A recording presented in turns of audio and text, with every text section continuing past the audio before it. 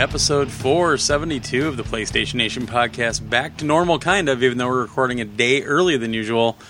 I am with Josh Langford, as always. Hola, senor. Hello. It's so early in the day. I'm not used to this. The sun is out. The sun will come out in 6 months. That's the Alaska version. I was singing that to the kids the other day, and then I pulled up the Annie soundtrack, and I was like, wow. Did you pull up the remake one with Jamie Foxx and, No. You didn't pull up that one? Because Jamie Foxx is such a good Daddy Warbucks. No. Turtle, man. I mean, they didn't even shave him bald. It's Daddy Warbucks. He's got to be bald. No. Just saying. We went to the original Broadway cast recording, the one that I grew up listening to, the one that we went to Philadelphia and we saw a production of it. Really? Which, yeah, when I was a kid, it was when it was the Annie rage going on in the mid-'70s. And I had some rage about Annie as well. Not the good kind. Yeah. It's kind of weird. I'm recording here at home. I actually came home this weekend to get some work done in the house, like do the dishes and stuff, because I've got a packing party in a couple weeks. I've got a bunch of people coming here, so I'm trying to get stuff ready. But we're going to pack up my entire house, put it all in the garage so I can move it. So, yeah, it should be interesting. I'm a little worried. I've been in this house for 12 years almost. So this week, new releases, what we're playing, or news items, what we're playing and watching around PS Nation. My full review of Severed for the PlayStation Vita, and some emails. But first, let's get through the normal stuff. I'm a little out of it. I'm serious. It's too early for me to be recording. It's so weird. I'm not used to having this much light in the room. I usually have all the lights turned off, send a candle over on the side. Little sexy time. Whoa. All right. Enough. Yeah. No. Yeah. No. Oh, yeah. No. No. And I just shot an unboxing video for one of our new affiliates. We started up an affiliate thing with Loot Crate. So they sent me a Loot Crate and shot a really quick video for it. So I'll put that together probably tomorrow and get that up posted this week so we can show people what it's all about.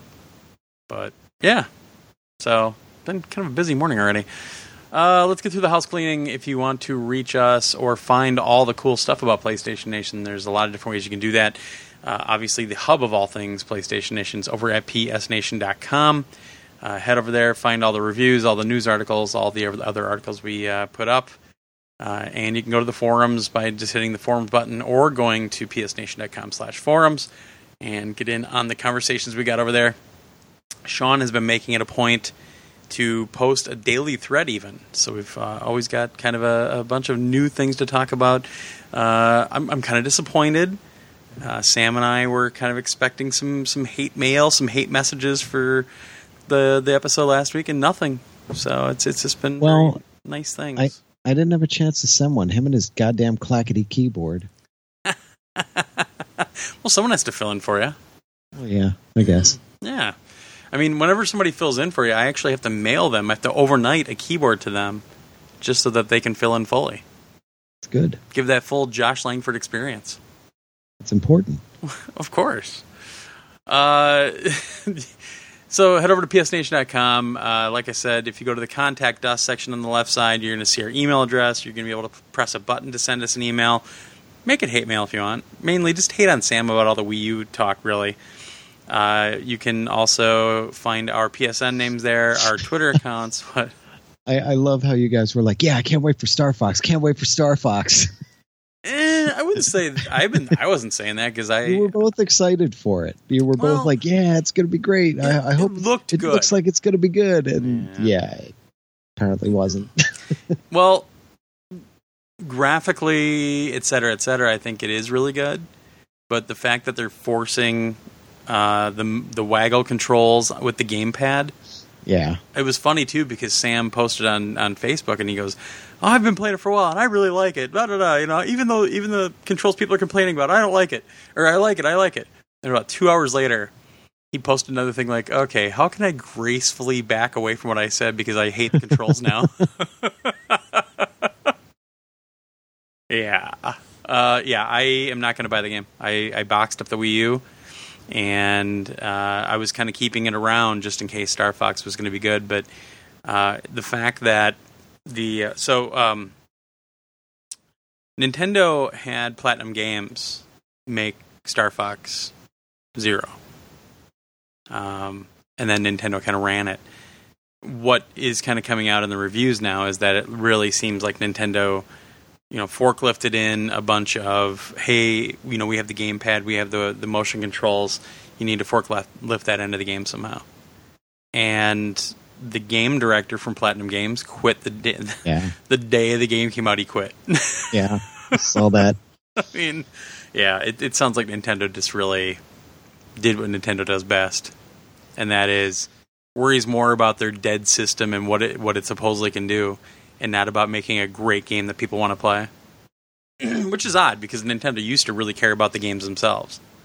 But, ever since the Wii did so well, and obviously it's because of the waggle controls, and that's why we had a terrible attach rate. Let's do that again, something new and quirky with the new system, and yeah.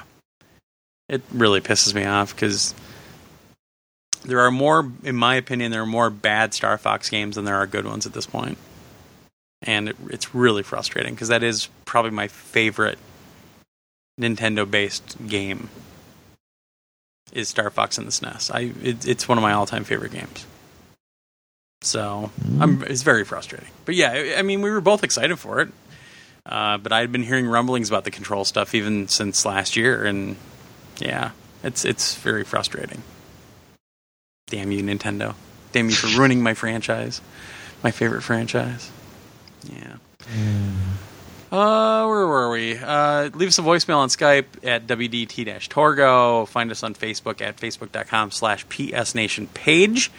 If you'd like to stream your podcast, you can do so over at Stitcher. You can do it on TuneIn Radio. And they finally added support on Google Play Music. The funny thing was, the first day that they did it, you could only get to it on the web version on the browser. They have updated the clients now so that you can get to the podcast on the clients as well. And it's real slick. They did a nice job with it. So you can just do a search for PS Nation on Google Play Music if you have an Android device and subscribe to our podcast there. And if it works very, very well, it lets you cache it and everything else. Don't forget our podcast network over at VGEVO.com.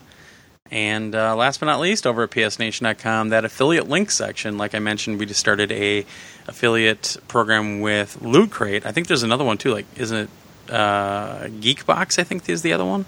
I forget what it's called. Box something. I forgot too. One of the 52,000 different monthly box things that are out now. Well, a couple of them have kind of disappeared, so it sounds like the strong are surviving. And I mean, Loot Crate is the one that's been around the longest. And some disappeared, but then the ones that have been around have added like 52 different specialized boxes that you can get per month. But the cool thing is, our link just takes you to Loot Crate. You can pick whatever you want out of that, so you're not held to one specific one. It's pretty cool.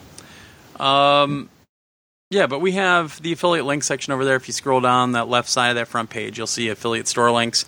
And we've got a ton of them. We've got like Best Buy, we got GameStop, we got Walmart, we've got this company that sells like beer parts and supplies for making your own beer. We've got Loot Crate, like I mentioned, and obviously we have Amazon in 7 different countries, I think it is. So just click on that link, takes you to the store. Doesn't change your pricing, doesn't change your experience, but we get a little piece of the action for referring you over to those sites. And guess what? That's how we pay our bills. That's how we pay for our web servers, which I am actually looking this week into getting us an upgraded server because we've been hammering it so hard that it's been crashing like once a week lately. We've been running out of memory. So, yeah. So, looking at putting us on a new server, which is going to cost more money. But that, we have to pay for our bandwidth every month, our podcast hosting, our E3 trip, the hotel, the car, the flights, all that stuff. So that money has to come from somewhere, and that's these affiliate links. So thank you to everybody that supports us in that way, and it definitely does help. So don't worry, I'm not spending it on frivolous stuff for Josh, like $600 bottles of Cristal that he takes one drink of and throws it away. That's what he wants. That's all it's worth. Yeah. One sip. And then you realize that it tastes like warm piss. Just a sip. I just need it so I can make my music video where I'm pouring it all over the bitches. Yeah. By bitches, I mean me and Mason. Oh, and so as a quick update, the email finally went out for the physical prizes for Extra Life. I apologize for taking so long, but quite frankly, all the prizes are in my parents' basement, and up until a couple weeks ago, I really wasn't comfortable going down a flight of stairs like that. So the email's out. Now, the interesting part is there are 4 people that didn't put their real email address in. One of those being the one that the person that won the Disney Infinity stuff. Of course. Yeah. So after the break, I'll try to look up those names and see if we can call them out here and give them an opportunity to send us their real email address so I can get their address and everything from them. But yeah, I thought that was kind of funny. You know what? Somebody sent me an email. I wonder if it was that person. I'll have to look it up. Somebody sent me an email. This was months ago, saying when's this stuff going out, and I said I don't even have addresses. I wouldn't even know what to do with anything, and Glenn has to go through and get addresses. Yeah. So it may have been that person. Well, I mean, if you find that email, somebody else entirely. Yeah, if you find that email, shoot it to me, and but I'll call the names out after the break, and we'll try to get the information from those people. But again, apologies for the lateness. Wasn't anything I could control, obviously.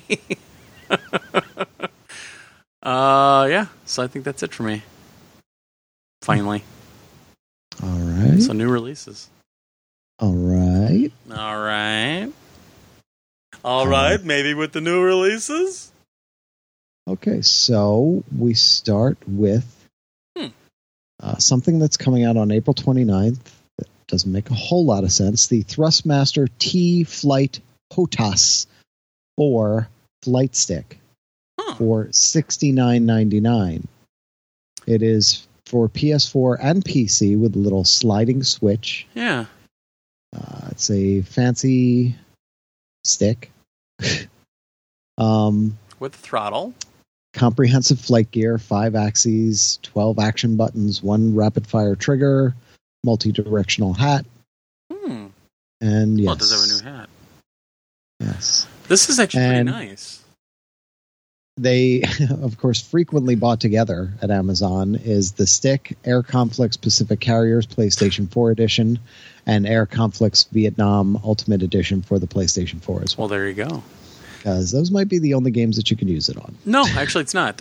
You can use it with War Thunder as well, and right now if you buy it, I don't know if this is off the Amazon one, but if you buy it, you get a War Thunder starter pack including the XP-38G Lightning plane, which is an awesome plane, a premium account for 7 days, 500 Golden Eagles, which is really nice because that's the in-game currency. This looks really nice. It's got full rudder. I think the rudder is done by twisting the stick. You've got a full throttle on the left side of it. It's all in one base, so it's not split like a lot of the more expensive ones. Oh, no, detachable throttle. Nice.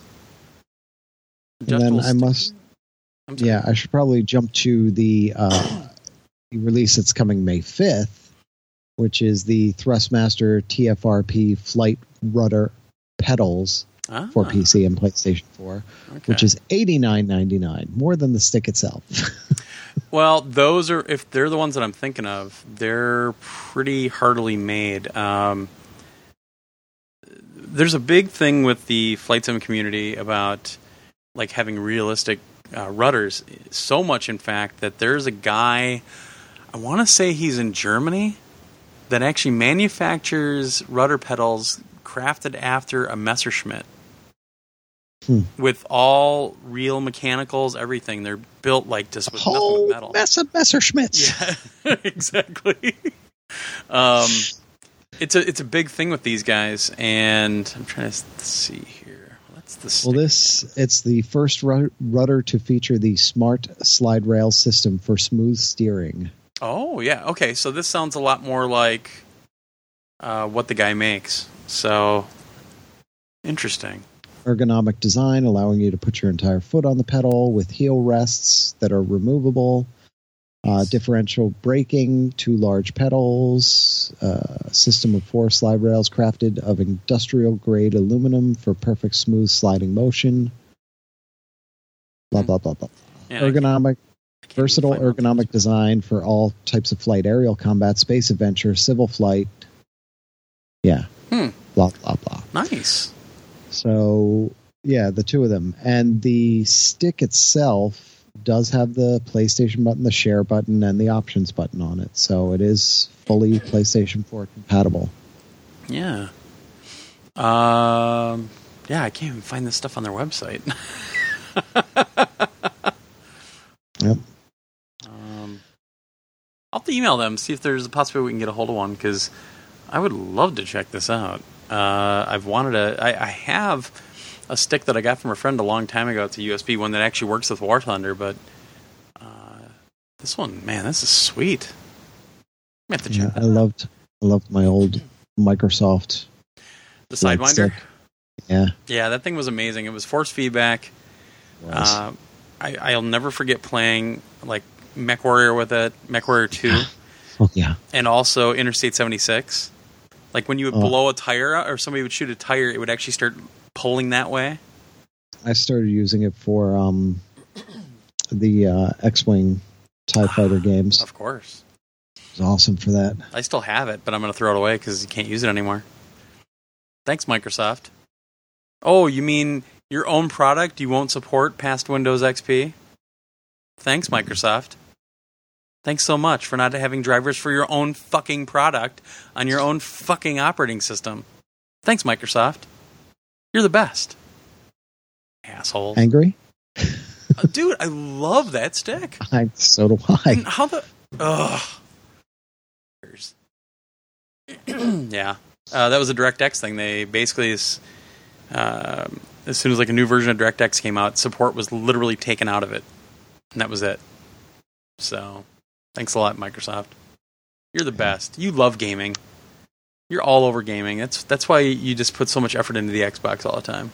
That's why you close all the studios. Sorry, a little bitter. Speaking of which, yeah, this has been out for a while now, but they announced ceasing production on the Xbox 360. Yeah. Did you see that? It did go for 10 years. Yeah, yeah. Almost 11 years, actually. Forbes tweeted it wrong, and they said that Sony is stopping production on the Xbox 360. Nice. Oops. So, yeah, I guess I think we're all a little bit surprised that they did at least keep it in production for 10 years. They were still fulfilling RMAs for Red Rings. Oh, maybe. Hi-oh! But, yeah, so...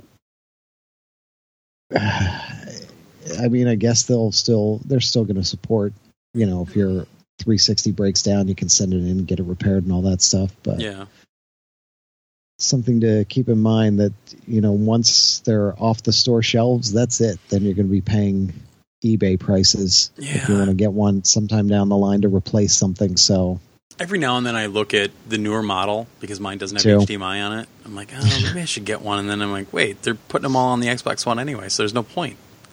Yeah, I got the Elite because I waited because I was like, there's no way I'm getting it doesn't have HDMI. What's the point? And it doesn't have a big hard drive. What's the point? I had the cool VGA output and I had the component output, so that was good enough for me. But the plasma that you and I have hates the original 360. I cannot get it to work over VGA.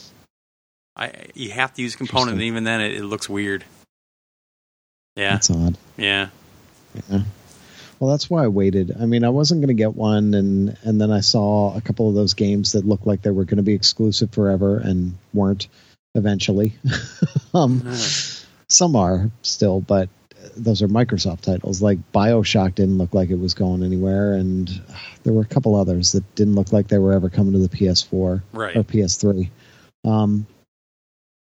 So when the Elite came out, and I was like, well, that has an actual decent sized hard drive, and it has HDMI. I said, all right, well, that I can do. That I will do. Sure. So I got it. So, and that one did eventually red ring. Microsoft, I sent it right to them. This was well into it, where they were, it was like a well-oiled machine. It was just like, go online, send it in. They sent it right back. It was my exact same machine. Sure. Which was perfect, because I had heard, you might not get your machine back. You might get a different one. It was the exact same machine. I got a different one back, but like I said, I had the red ring before it was cool, so I don't think I'm they very really, happy with that. I don't think they were expecting that flood when mine red ringed. And they were super nice. They were awesome to work with. Totally. Yeah. So, yeah. That was a huge mess for them. Oh, yeah. Big time. Big time. And most likely they counted every single one of those replacements as a new unit. Oh, I'm sure. So take that stuff away, and they're in third place. Well, even don't take that stuff away. They're in third place overall. Yeah. Worldwide, last gen. Yeah. Same thing as again. They tout, we were the number one, and we were the best, and we were the first, and we were in the U.S. Exactly. But there's an entire world market here, and you're dead last if you count everything. When I'm seeing Xbox One sales in Japan every week that are under 100 units sold, I don't really think you should be tooting your horn very much. And even EA, one of the VPs at EA, I think it was the VP of sales or something, kind of leaked that it still doesn't seem that the Xbox One has actually sold over 20 million in the US or in the world. It wasn't EA. It was somebody else. No, well, the story I saw was EA. Yeah, well, the one I saw, somebody was doing their. I don't think it was EA. I think it was like a different company. Somebody said they were doing their quarterly earnings reports and forecasts, and they said, well, with this coming out, we're going to be on those 22 million Xbox Ones or something like that. And everybody was like, wait, what?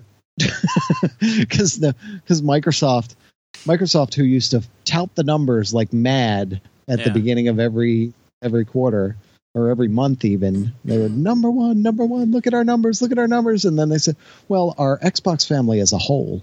Yeah, exactly. Because now they're counting 360 and Xbox One numbers so that it doesn't look as bad. Here's the story from 6 days ago. Total sales of the Xbox One haven't yet hit 20 million if the chief financial officer of EA is to be believed. That's not a favorable comparison to the PS4, which has sold 35.9 million according to Sony. So, but does it say what he was talking about? Like where he's...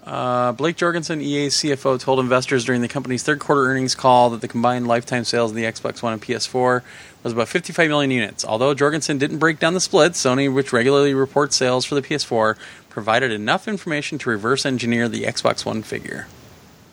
In January, Sony revealed that the PS4 had sold 35.9 million. This is January, meaning that the sales for the Xbox One, if both EA's and Sony's figures are correct, stand at around 19.1 million. Okay. Yeah. So this is a while back. I mean, it's April now, and yeah. But it's crazy. That's still, it's crazy. But the thing is, and I mean, I get it. I know why they're not saying anything and why they suddenly started combining the numbers, because it looks bad for them. But it looks bad for them in comparison to the PS4. Yeah. In comparison to the 360, they're outselling what the 360 did to this Actually, one. I don't think they are anymore. If I thought I saw another story where they've now gone past that curve. Have they? I thought they were still above it. I should really save this shit when I see it, but I thought that I saw that they finally kind of surpassed that, and that's not the case anymore. But because last I looked, they were. But either way, they're selling well. It's just the PS4 is a ridiculous force of nature. It's outselling the PS2. Well, it makes sense that they want to replace it so quickly. Come on. Yeah. The thing about Microsoft, and I don't think I'm the only one thinking this, but it's very obvious to me that Xbox One is the last console they'll ever make. They're making such a push to make the Xbox One and PC ecosystems in terms of gaming just across the board. They're not going to be split in any way. And that's why you keep seeing all of their first-party games come out for PC as well. The fact that you can stream the stuff from my Xbox One over to PC, it's you can definitely see that shift happening. And the truth of the matter is the Xbox division has never made money. It loses money every year. So I think they're finally ready to cut the strings. That's what I see, at least. I mean, they're going to support the Xbox One as long as they need to, but I don't think they'll ever do another console. I mean, they might do a set-top box, kind of like the Xbox One was already pushed to be, but I don't really see them ever doing a dedicated console again. I just don't see it happening. I'd be surprised if they didn't. I mean, I think the only thing you'll ever see of the Xbox name is making that kind of their gaming brand for PC. You know what I mean? Almost like the 3DO did. Yeah. Yeah. The 3DO. Okay, so let's move on here into releases. The Mad Catz Triton Katana. Well, I say Triton, but it's TT, Tritt, which would be Triton. I always called it Triton, but I'm looking at it and I'm like, how could that be Triton with two T's? Katana HD 7.1 wireless headset for gaming consoles, PC, smart devices, and HDMI audio sources. For $199.99. Yes. So this will work for the PS4, PS3, Wii U, Xbox One. Yeah. Your phone. Your mom. Yeah. $200. Yeah. All right. Then we have Battleborn from 2K. Now we have an actual game coming out. Battleborn. It's $59.99. Man, that came out of nowhere. Yeah. Yeah. So that's $59.99. There is a digital deluxe edition for $74.99. Yeah. It includes the season pass, which is being sold separately for $19.99. So it's cheaper to get it this way if you're going to get the season pass. True. But beyond that, all I can find is that it includes the season pass and digital bonuses. So new Whatever the hat. hell that may be. Yeah, Yes. new hat and new gloves. So it's $5 cheaper if you're going to get. And that whole idea of the season pass just pisses me off. They're like, okay, here's the $60 game, and here's the $20 season pass that's going to get added on top of it. Yep. So it's not a $60 game; it's an $80 game if you want to really play it. I always love when somebody puts a NeoGAF thread up about like when are games going to be more than $60. I'm like, aren't they all now?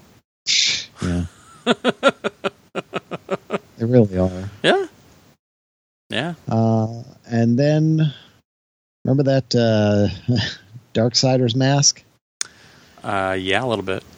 Well, now you can slowly keep building your cosplay with the Nordic Games Darksiders replica Chow Cedar sword. Chaos Eater. When you look at it, it's Chow Cedar. Chow Cedar. Sword. It is only $149.99. And that comes out May 2nd. Interesting. It is a highly detailed 45.27-inch replica of Chow Cedar. I just love that. A lot of Chow's deceit.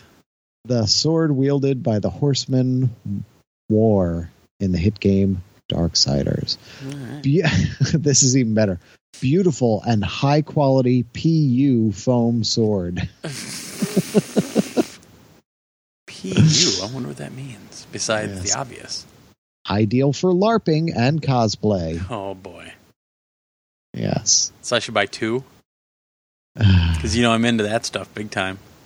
That will go with your latex death mask that was $39.99 that came out a little while ago. That reminds me, I saw on the internet this guy, I had to tweet how much I love the world sometimes. Sometimes.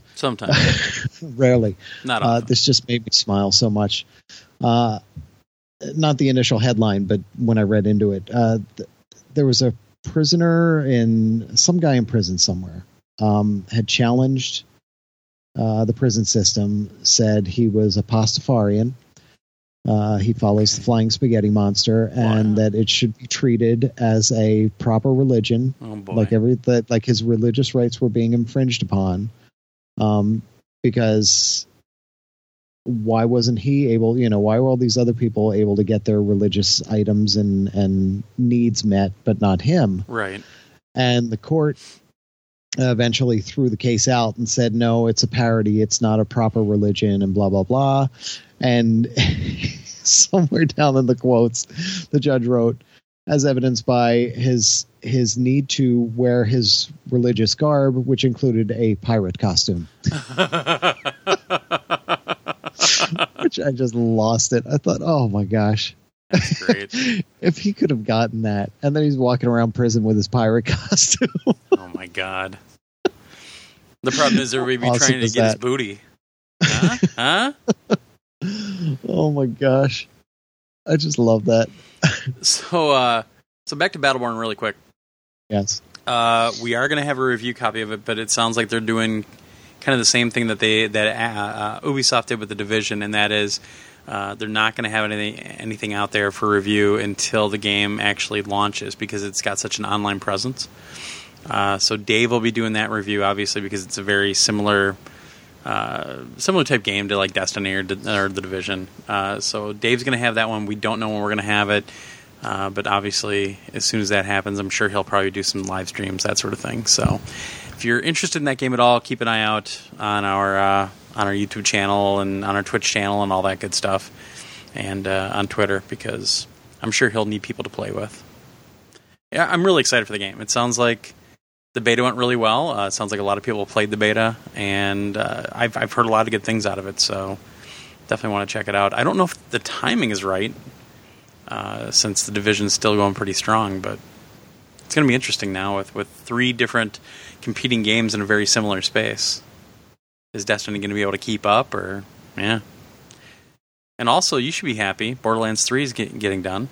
Got officially announced this weekend. That I'm more interested in. And I don't know what it is. Just something about Battleborn, the art style, I don't know what it is. It just never... Every time I saw it, I was just kind of like, I don't know. And maybe if I played it, I'd feel differently. Yeah. But every time we saw it at PSX, anywhere we saw it, I was just kind of like. I've really enjoyed it. What I played, I didn't get to play the latest beta, but I've had the alpha and everything, and I've really enjoyed it so far. I think it's a little more funny. I think it's not as over the top as the Borderlands games are, but I really like the art style on it, and I've had a great time playing the game. So I'm very interested in it. I still want to get back and play The Division as soon as my thumb works better. But yeah, I mean it's going to be weird. So they said that once Battleborn's done and the DLC's done, they'll go full bore on Borderlands 3. So I wouldn't say expect it anytime soon, but it's officially going to be a thing now, which is exciting, I think, for a lot of people. Yeah. Yes. So, well, cool. Definitely. Another game that I think a lot of people are going to be excited for got announced this weekend. We even got a release date on it, which is crazy. Mafia 3 is coming from Hangar 13 and 2K, coming this year. Mafia 3 on October 7th, 2016, available for PC, Xbox One, and PS4.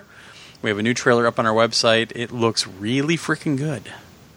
Really freaking good. And basically the notes here are, check out the new Mafia 3 One-Way Road story trailer, which gives a glimpse of Vietnam veteran Lincoln Clay on his path to building a new family from the ashes of the old after his surrogate family, the Black Mob, is betrayed and wiped out by the Italian Mafia in New Bordeaux. So definitely, a newer time frame than the other games, and definitely a more diverse story from what it looks like. So very excited. Looks like it happens in the 70s. Yeah, big asshole muscle cars and stuff. Yup. Shaft. He's one bad mother. Shut your mouth. I'm excited for this one, man. I really love the series. So very, very cool. All right. Are these links to our site? Yes. Okay, yeah, because it's not coming up for me. That's weird, because they all worked for me. Try it again, because I think it might have just crashed. Our site? Yep. Oh, that's possible. It's been doing that a lot. Yeah, I'm getting a connection timed out. Oh, all right. Our site's crashing then. All right, well, I've already got the pages up, so I guess I'll do the next ones. All right, then. Next up, Mirror's Edge Catalyst is going to be delayed slightly. Original date was going to be May 23rd. It has been pushed out to June 7th in North America and June 9th in Europe. I love how they say, the delay will give the developers extra time to address any issues that arise from the closed beta happening on April 22nd to the 26th, which is happening right now, obviously. Yes, it is. Yeah. So, and it's something I won't play. I don't like this series. It's not for me. I like it. It can be frustrating at times, though. Yeah. Because I've been playing the beta. Oh, have you? Are you allowed to talk about it? I have no idea. Because I would think that you're allowed to talk about it. Yeah, I don't know. I saw the agreement. Yeah. The agreement comes up on screen, and I went, accept. You didn't even have to scroll. I was like, what am I going to do? So in other words, you're going to be a human centipede pretty soon. Yeah, probably. Way to go. Well, the bothersome thing about all of it is that on the screen... Site's working again. I don't know what happened. Okay.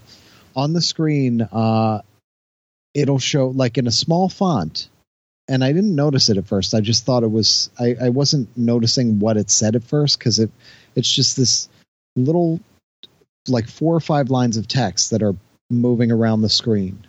Just, it's here, then it's up here in the corner, then it's down here, then it's in the middle, then it's over here, then it's over there.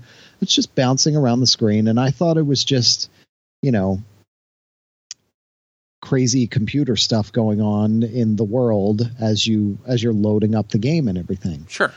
And then I kind of glanced at it and looked at it and really read it. It has my PSN ID, it has my IP address, it has a whole bunch of stuff on it. Because I guess you're not allowed to do screenshots or anything either. Oh, well, it's probably because it's still a beta. We don't want people showing it because it might change. Yes, or video or streaming, because the moment you do that, they'll know exactly who you are because it's on the screen. So they're doing the same thing that Bethesda did with the Doom Alpha, where your name is popping all over the screen. That's interesting. Is that what they did? Yeah, it's kind of annoying. It's really, I don't like it at all, actually. Well, yeah, if your name is popping around the net, don't talk about it. Yeah. So, well, I can talk about when I played it a couple months ago. Sure, you definitely can. At Comic-Con, because what I'm playing now is very similar to what I played a couple months ago. Yeah, I mean, it's Mirror's Edge. It looks beautiful. What I played a couple months ago. I'm not talking about the beta. Just go back and listen to that if anybody wants to know. But yeah, it's Mirror's Edge. The thing with me is I like combat, and I don't like hand to hand like it's in the. It's so anti-combat in that game, and I get why they're doing it. It's just not for me. That's all. Yeah, not putting it down at all. Yeah. This next, you know what I think the problem is? Bitly is down. Yeah, so that's why it didn't work. Wait a second. PSN.com. Hey, there's our website. Yay. Look at that. Yay. So go over to the second page, and you can find the next item and talk about it. Page number dos. Numero dos, sir. Go to page numero dos. Oh my gosh, with the kids, I was messing around, and I'm mixing French, Spanish, Italian, German, Russian, all the little bits. Why not just screw them up completely? Exactly. All the little bits of every language I could do. And then I'll speak like this with an accent or something ridiculous, and just to make them laugh their asses off. And I'll get the two of them giggling and laughing, and it's great. And then I'm throwing all these words out, and they're like, what? And they're laughing at the words, and because they're all just crazy different languages. Oh, boy. Okay. So, Shadow Complex Remastered. This is pretty freaking awesome. This is super sweet. Because this was an amazing game on the 360. I actually consider this one of the best games for the 360 ever. Yeah. Yeah. And all right, so Shadow Complex Remastered is coming to the PS4. It's coming May 3rd. Boom. Blammo. And remastered graphics, additional master challenges, and much more. Yeah. Basically a Metroidvania game. Really, really freaking well done. It's a gorgeous game, too. Yeah. I can't wait to see the remade stuff. And we're definitely getting this for review. I've already talked to them, and we are definitely on the list to get this for review. I never got to finish it on the 360, so I'm actually very excited to have it on PS4 that I can start over and play all the way through, because it's been so long. Yeah. You know, I didn't finish it either, but I love that game. I think Nolan North did the voice for the character too. I think he did. Yeah, I think it was like right in that. I think it was kind of the beginning of when Nolan North was pretty much the voice of every video game for about 4 or 5 years. So yeah, it's awesome. If you like Metroidvania games, more Metroid than Vania, in my opinion. I think it's more of a Metroid clone in terms of the mechanics and everything else than it is with any of the Vania stuff. It's a badass side-scrolling platformer. Heck yeah, you know. Yeah, and with just the way the backgrounds work and everything, it's just really, really cool. I'm glad that people who never had a 360 will now get to play it, because it is a fantastic game. Agreed. And it's funny because it was made by Cherry Entertainment, who got bought by Amazon to start making games for Amazon. So I don't know if Cherry remastered it or if they had somebody else do it. Oh. So yeah, but it's just awesome. You should buy it if you like those kind of games. All right, let the hate begin. So I think this is about the 4th week we've talked about this. But the speculation is over. So we've had all these rumors going around about the updated PlayStation 4. A lot of people calling it the PS4K, obviously. Well, details came out this week directly from Sony. Not to the public, but somebody leaked them out right away. Actually, before they came out. So I'm pretty sure it was a developer at a first party that leaked it originally. But they are codenaming it Neo. And we get all the details. For the whole Matrix thing with Morpheus and Neo, and somebody over there is a big fan. Oh shit! Whoa, I'm a little bit better. I'm almost angry about this, but we'll talk about it anyway. So, I've seen the documents. I'm not going to read from them today. I'm not going to do any of that stuff, but I have actually seen them. They were uploaded to the private site for developers. I was able to see them on Tuesday. Read through them.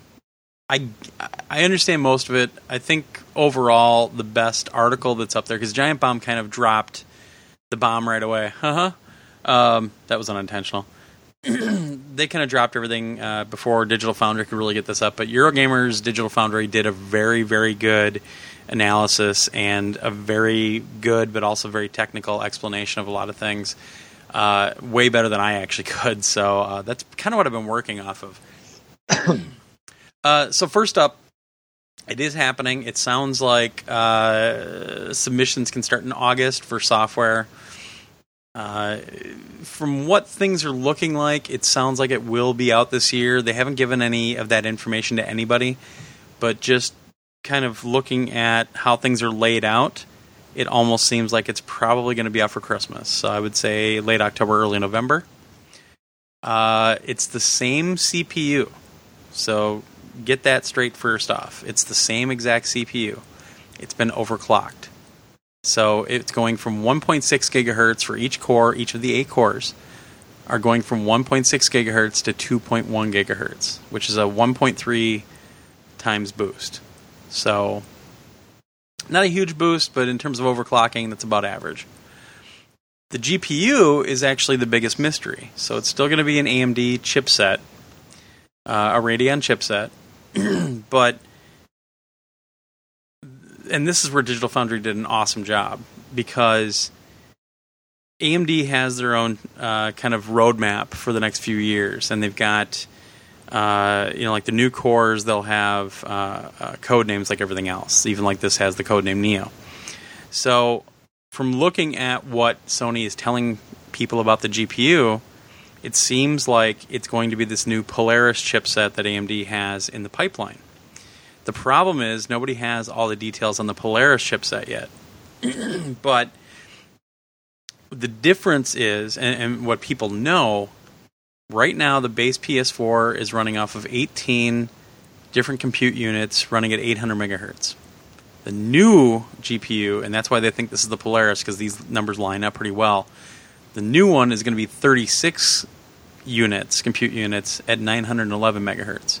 So that's about double the performance, 2.3 times the amount of flops, they call it. So that's where you're seeing the biggest increase. But again, remember, folks, to go from 1080p, which is the baseline on the PS4, to 4K would actually have to be 4 flops more, not 2.3. So we're going to get into that in a minute. The next pop here, and this is where I'm a little confused, and I'm having a really hard time with this one. The RAM is going to be faster as well. So it's still 8 gigabytes of GDDR5. God damn it, I hate that. Well, GDDR5 is actually video card RAM. It's way faster, and that was the big boon about the PS4's architecture. So they're going from 176 gigabytes per second to 218 gigabytes per second, which is a 24% more bandwidth available. The other thing, this is the part that's really screwing with me, is that they're saying that there's 512 megabytes more usable memory, but that doesn't make any sense. They're still going from a bank of 8 gigabytes to 8 gigabytes. Something like that, making more RAM available, would be something that they would change normally in the OS, which would mean that the original PS4 would also get that additional 512 megs of RAM available. So I'm thinking that's what's going to happen is once this gets closer, they're going to make that available on the original model of PS4 as well. So obviously, it's not a press release we're working off of. This is just specs and things like that, so they don't really talk about a lot of things like, this will also be here, blah, blah, blah. So anyway, let's go back to the GPU. The GPU only being 2.3 times more powerful than the original shows that this will not be native 4K. And so like I mentioned a couple weeks ago, they're going to use a scaler. There's not a lot of information about the scaler yet. There's a little bit of a mention here and there in the docs, but it's going to be using a scaler, which is fine. If it's a good enough chip, it'll be fine. It won't be true 4K, but who really gives a shit, obviously. But what they're doing is that in the spec itself, it says flat out, must be 1 o'clock. Or no, noon, yeah. Keith must have just started his TGI Sunday because my phone just went nuts. It always happens when he starts to stream. I just... Anyway. Yeah. So, it's right in the documents that you cannot make a game exclusive to the Neo model. Every game that comes out will be on the original PS4. But then if you want, you can add additional features to take advantage of this hardware. So if somebody buys the new hardware, you can potentially have higher frame rates, more stable frame rates, improved graphics fidelity, and even additional graphic features, additional poly count, higher res textures, etc., etc. Yeah, but that's the only thing you can do. You can't add Neo exclusive content to the game. You can't have new levels or anything like that. Yeah. And that's the one thing. Now, when I read that, I thought, okay, I don't feel as upset about this anymore. I don't feel as angry about it. But, I think developers are going to feel upset about it and angry about it because now it has increased their workload, essentially. And don't even think that because it's true. Developers are really pissed off. Yeah. But the thing is, Sony aren't the only ones doing this because all the Microsoft stuff has pretty much been confirmed as well. We haven't seen any numbers yet, but developers are bitching about both of them. And that just sucks because Sony, remember the the announcement of the PS4. Yeah. And all the developers they had and how excited everybody was and how Sony had turned everything around and it had gone to all the developers, worked with everybody to build this machine, the machine that they wanted to work with and the one that got them all excited. And it's what got Sony off the ground with this PS4 and has it selling so well because everybody is behind it. Everybody loves it in terms of development, in terms of everything. And now they've just said, okay, developers, we're going to double your workload and deal with it. Yeah. And they're pissed. Why would you do that? Yeah. And actually, I was wrong about one thing. So the additional 512 megs, it's in the dock. Basically saying, here, I'll just read out of Digital Foundry. Why this extra RAM can't be given to games running in base mode isn't revealed, but Sony states that Neo titles will have access to 5.5 gigabytes of memory with 512 megabytes, quote, only available for Neo mode. What the fuck? Like, how do you do that? But then somebody's also saying maybe this is going to add... one of the speculations is that you're going to be able to share recording at 1080p instead of 720p.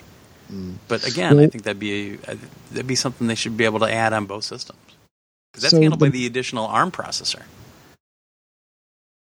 Yeah. So the main difference, though, that they were talking about, between base model and new model. Yeah. If you have base model, everything's the same. You're going to get the same games. Everything is the same as it was, and you're fine. If you get new model, you could potentially get better graphics. You could potentially get better frame rates. And the only difference in game that they're allowed to do, like in terms of feature sets, is like if it's a 4-player local multiplayer, they could go like 6-player multiplayer, or if it's, they could increase the amount of players in multiplayer. I think that was the only thing they were allowed to do different between, say, the base game and the Neo game. No new features, no new maps, no new exclusive content or anything like that. And it's additionally, they've already said that there will probably be nothing to improve any performance for anything on PSVR. PSVR will not be touched by this.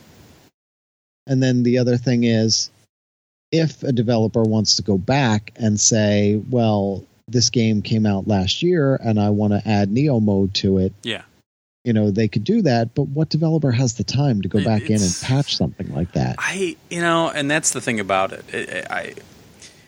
I have a feeling that this is going to be one of those situations where you see some first-party stuff supported. I guarantee you God of War 4 is going to support it. And we're going to see support for a few key games, and it's going to fall apart.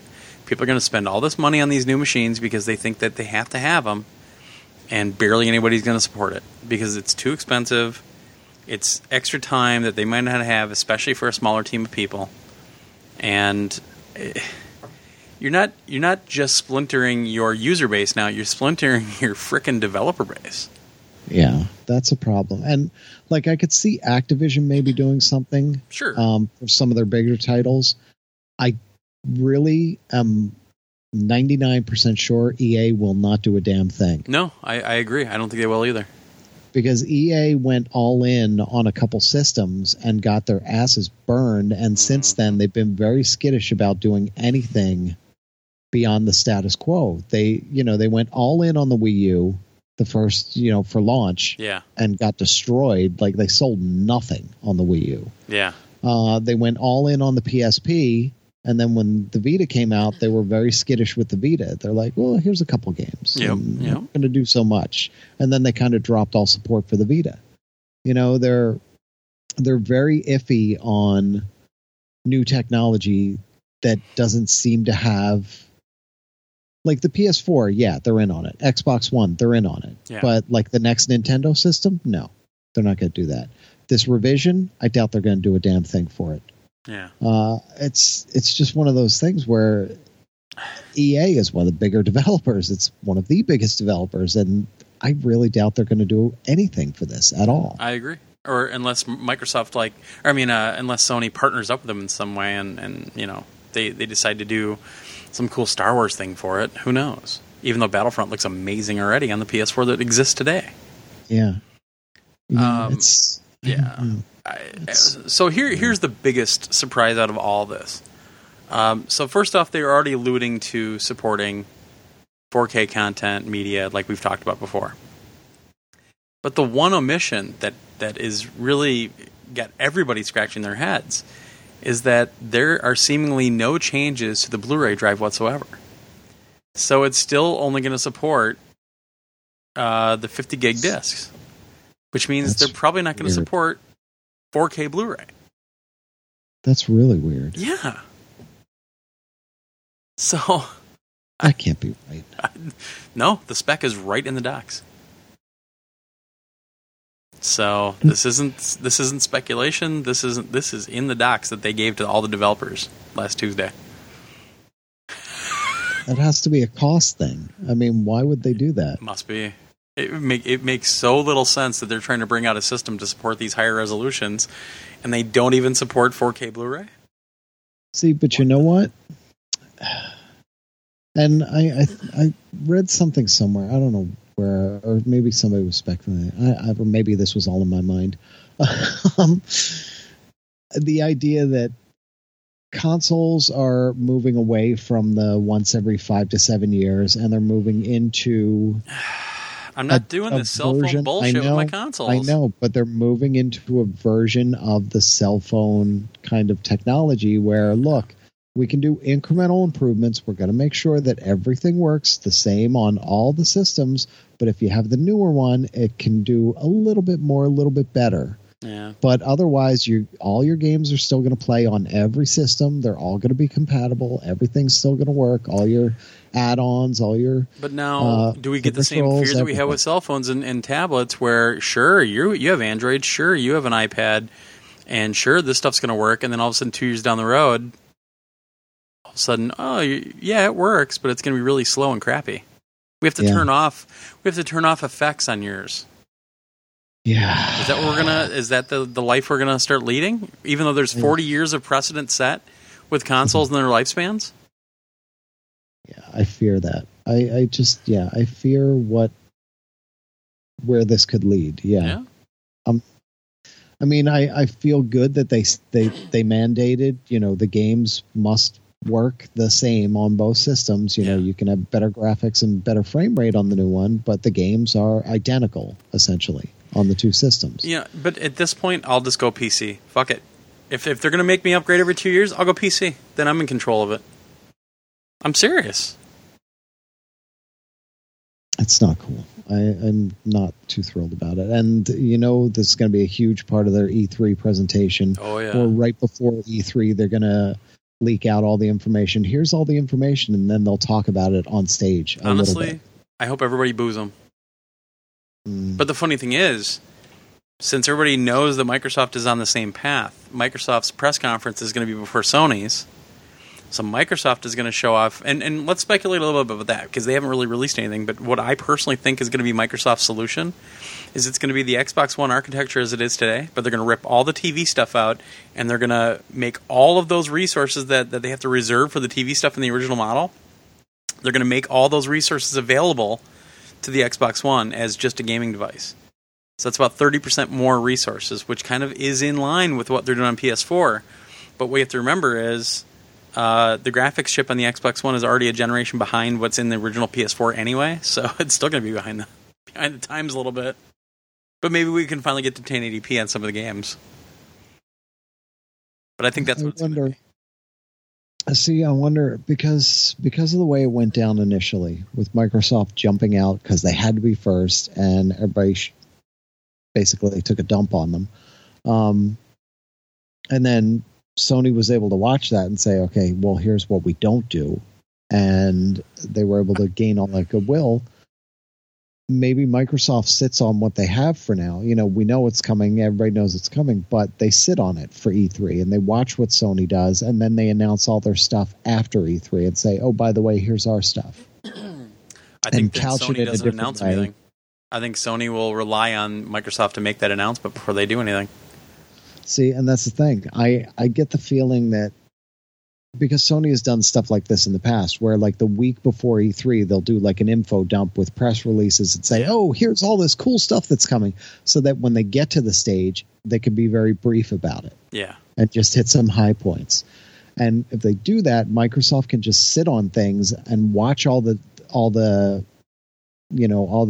fallout from that, and then come out at the end of June and then say, "Okay, here's what we're doing." And they'll be able to shape it and mold it in a way that people aren't as pissed off as they were at Sony a couple of weeks ago, Yeah. And if I'm Microsoft, that's what I'm doing. I'm going to sit and watch and see what the reaction is, and then I'm going to shape my message to be a little more palatable in a way, Yeah. That's just the smart thing to do if you're sitting in Microsoft right now. So, I'm not too thrilled. No. I'm less upset than I would be, just because, the game is the game, and the game is out on both. This actually upsets me more that we finally found out that it's actually happening, and it's not just some bullshit rumor. I'm serious. I was going to buy the Uncharted 4 bundle because I really like the design of that PS4. I canceled it. Because why would I buy an inferior PS4 now? I know this other one's coming. I'm not going to buy an inferior one. So I canceled my pre-order. It's done.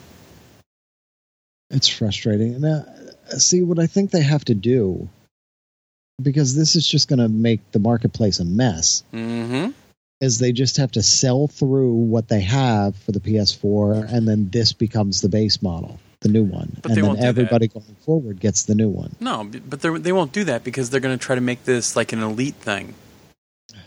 Ooh, look at all the cool stuff you get. And it's going to be $100 more. But how do you explain that to consumers, to the average consumer that thinks the Wii U is an add-on for the Wii? Well, how do you explain that think to somebody all they need to do is look up what they did with the 32X and kind of mimic that, because that works so well for Sega. But that's the thing. That's why I think that this will eventually be the only PS4 available. Yeah, it is possible. They'll sell them side by side until the old one sells out, and then that'll be the base model. Because why would you keep selling them side by side? What's the point? Because then they have, but then they have a cheaper base model. Yeah. They get people in with that cheaper model, and then you've got the full one. But that just confuses the shit, because the gains are so minimal. And to try to explain that in a retail store, well, why is this one $100 cheaper? I don't get it. Well, this one can maybe play better graphics, maybe a better frame rate in some games, maybe. Well, what? Yeah. What the fuck? Especially when you go to a store like Walmart or one of the bigger box stores that don't know anything about any of this stuff, and they're trying to explain this to people. Yeah. Yeah. It's not the difference between this one has 4 gigs of memory built into it, and this one has a 500 gig hard drive. Even that's hard to explain to somebody. Yep. And this is something a lot more esoteric than that to the average consumer who walks in the door. It just, I don't envy anybody in retail that is going to have to deal with this. Sorry, MJC, you're fucked. Well, we knew that already. I just don't get it. Yeah, I'm seriously angered about all this. It just, I mean, we've sold 36 or 37 million units. Well, shit, we might as well replace it. Really? Why would you fragment any part of this business right now? Especially when you're launching VR in October. And that was another big thing that, I think part of the speculation, part of the idea that this could go to that cell phone every couple years model for a minor refresh to the stuff was because it came out that Lauren Lanning was talking to Shuhei Yoshida before GDC and said, what does a PS5 look like? And Yoshida's answer was, if there is one. And he was like, wait, what? There is one. I mean, as soon as the system comes out, the new one's already being developed, but I mean, they probably only have a sketch of what the roadmap's going to be right now. I mean, the tech's not even there. But that's the thing. This might be their new roadmap. Let's just keep incrementally. Then I'm going to PC. So that, I am. I'm going to PC at that point. I'm not doing this shit. I'm not doing this every 2 years shit with... I mean, phones are every year. And I always skip a generation. I go from the Galaxy 4 to the 6. I don't get the 5. Yeah, we always skip a generation. But I'm not doing PC Nation, so because I can't afford a new PC. Well, maybe that'll be the impetus for us to quit at that point. We can all blame Sony. Yeah, this is ludicrous. It's just... I don't like it. I don't like it one bit. Oh, sure, I don't like it. Right. So, yeah. I think we'd beat that down, then. I'm sure I'll probably bring it up again. So, well, since we haven't heard from you in a couple weeks, what have you played and watched and stuff and junk? Oh, boy. Oh, boy. All right. So, we were looking for something interesting to play, and I was trying to find something that I could get Mason to play besides the Atari 2600. And then he started saying, when you played the PS4, Daddy, if only the textures were better, and if only the frame rate was more stable. Oh, wait. Exactly. No, he'll grab the DualShock 4 and the DualShock 3, and he likes them, and he'll play with them and everything, but he's intimidated by all the buttons. Sure. You know? And he watches me play these games, and he's intimidated by, how do you do that? That's a lot. How do you do that? You know, and his hands don't quite fit around them and everything. So sure. I said, well, let's get some Move games. You know, my Move controllers, I realized they had not been charging. The charging stand was not plugged in. Or no, wait, the charging stand was plugged in, and they were charging, but the navigation controller, the little nav controller, was not plugged in. That was completely in a drawer. Oops. So we started with carnival games because I thought, here's something he could probably play. Sure. It's carnival games. You know, all he's doing is like swinging his arm or, you know, throwing or whatever. I had never played that since we played it at E3. That how many years ago that was? Like 8 years ago. The San Diego crew was still there. Yeah.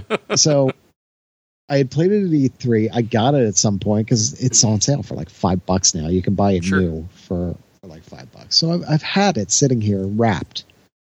And I finally said, you know, we should try that. And I put it in, and I was really surprised by, well, I was a little surprised by the screen tearing that happens all over the place. Yeah, yeah.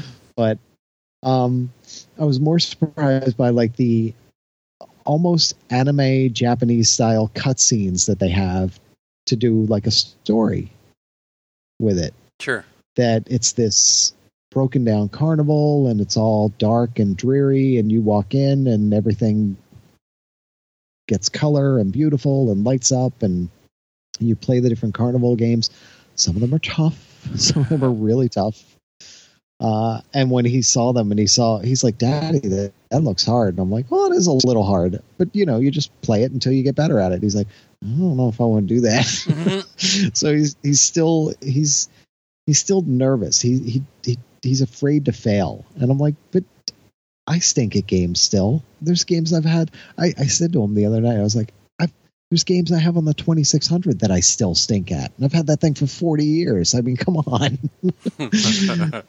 It's like, it's okay to fail. It's just a game. And you just start over. That's the whole point of it, you know, and then you get better. So I'm trying to get him there. But I played carnival games for a while, and it was actually a lot of fun. There's some really fun stuff in there that you can do.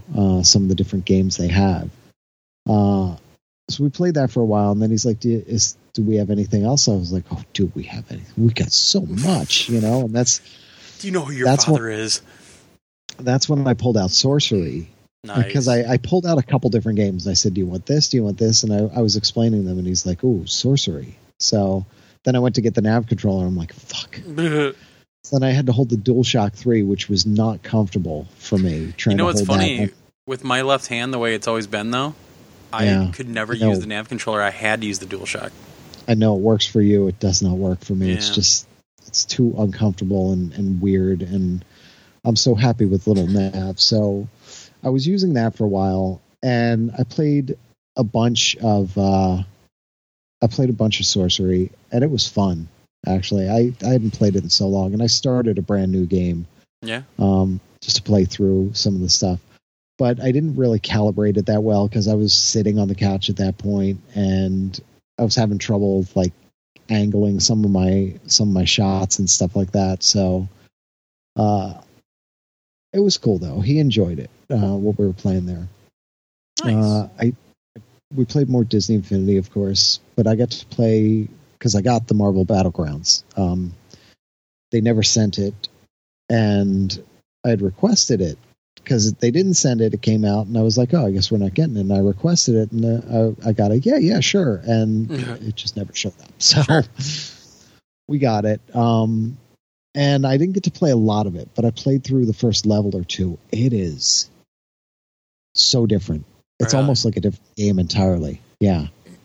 Because they change, and I guess they're saving. I haven't really dug into it enough to figure it out yet, but it seems like they're saving extra info to the character, to the physical character that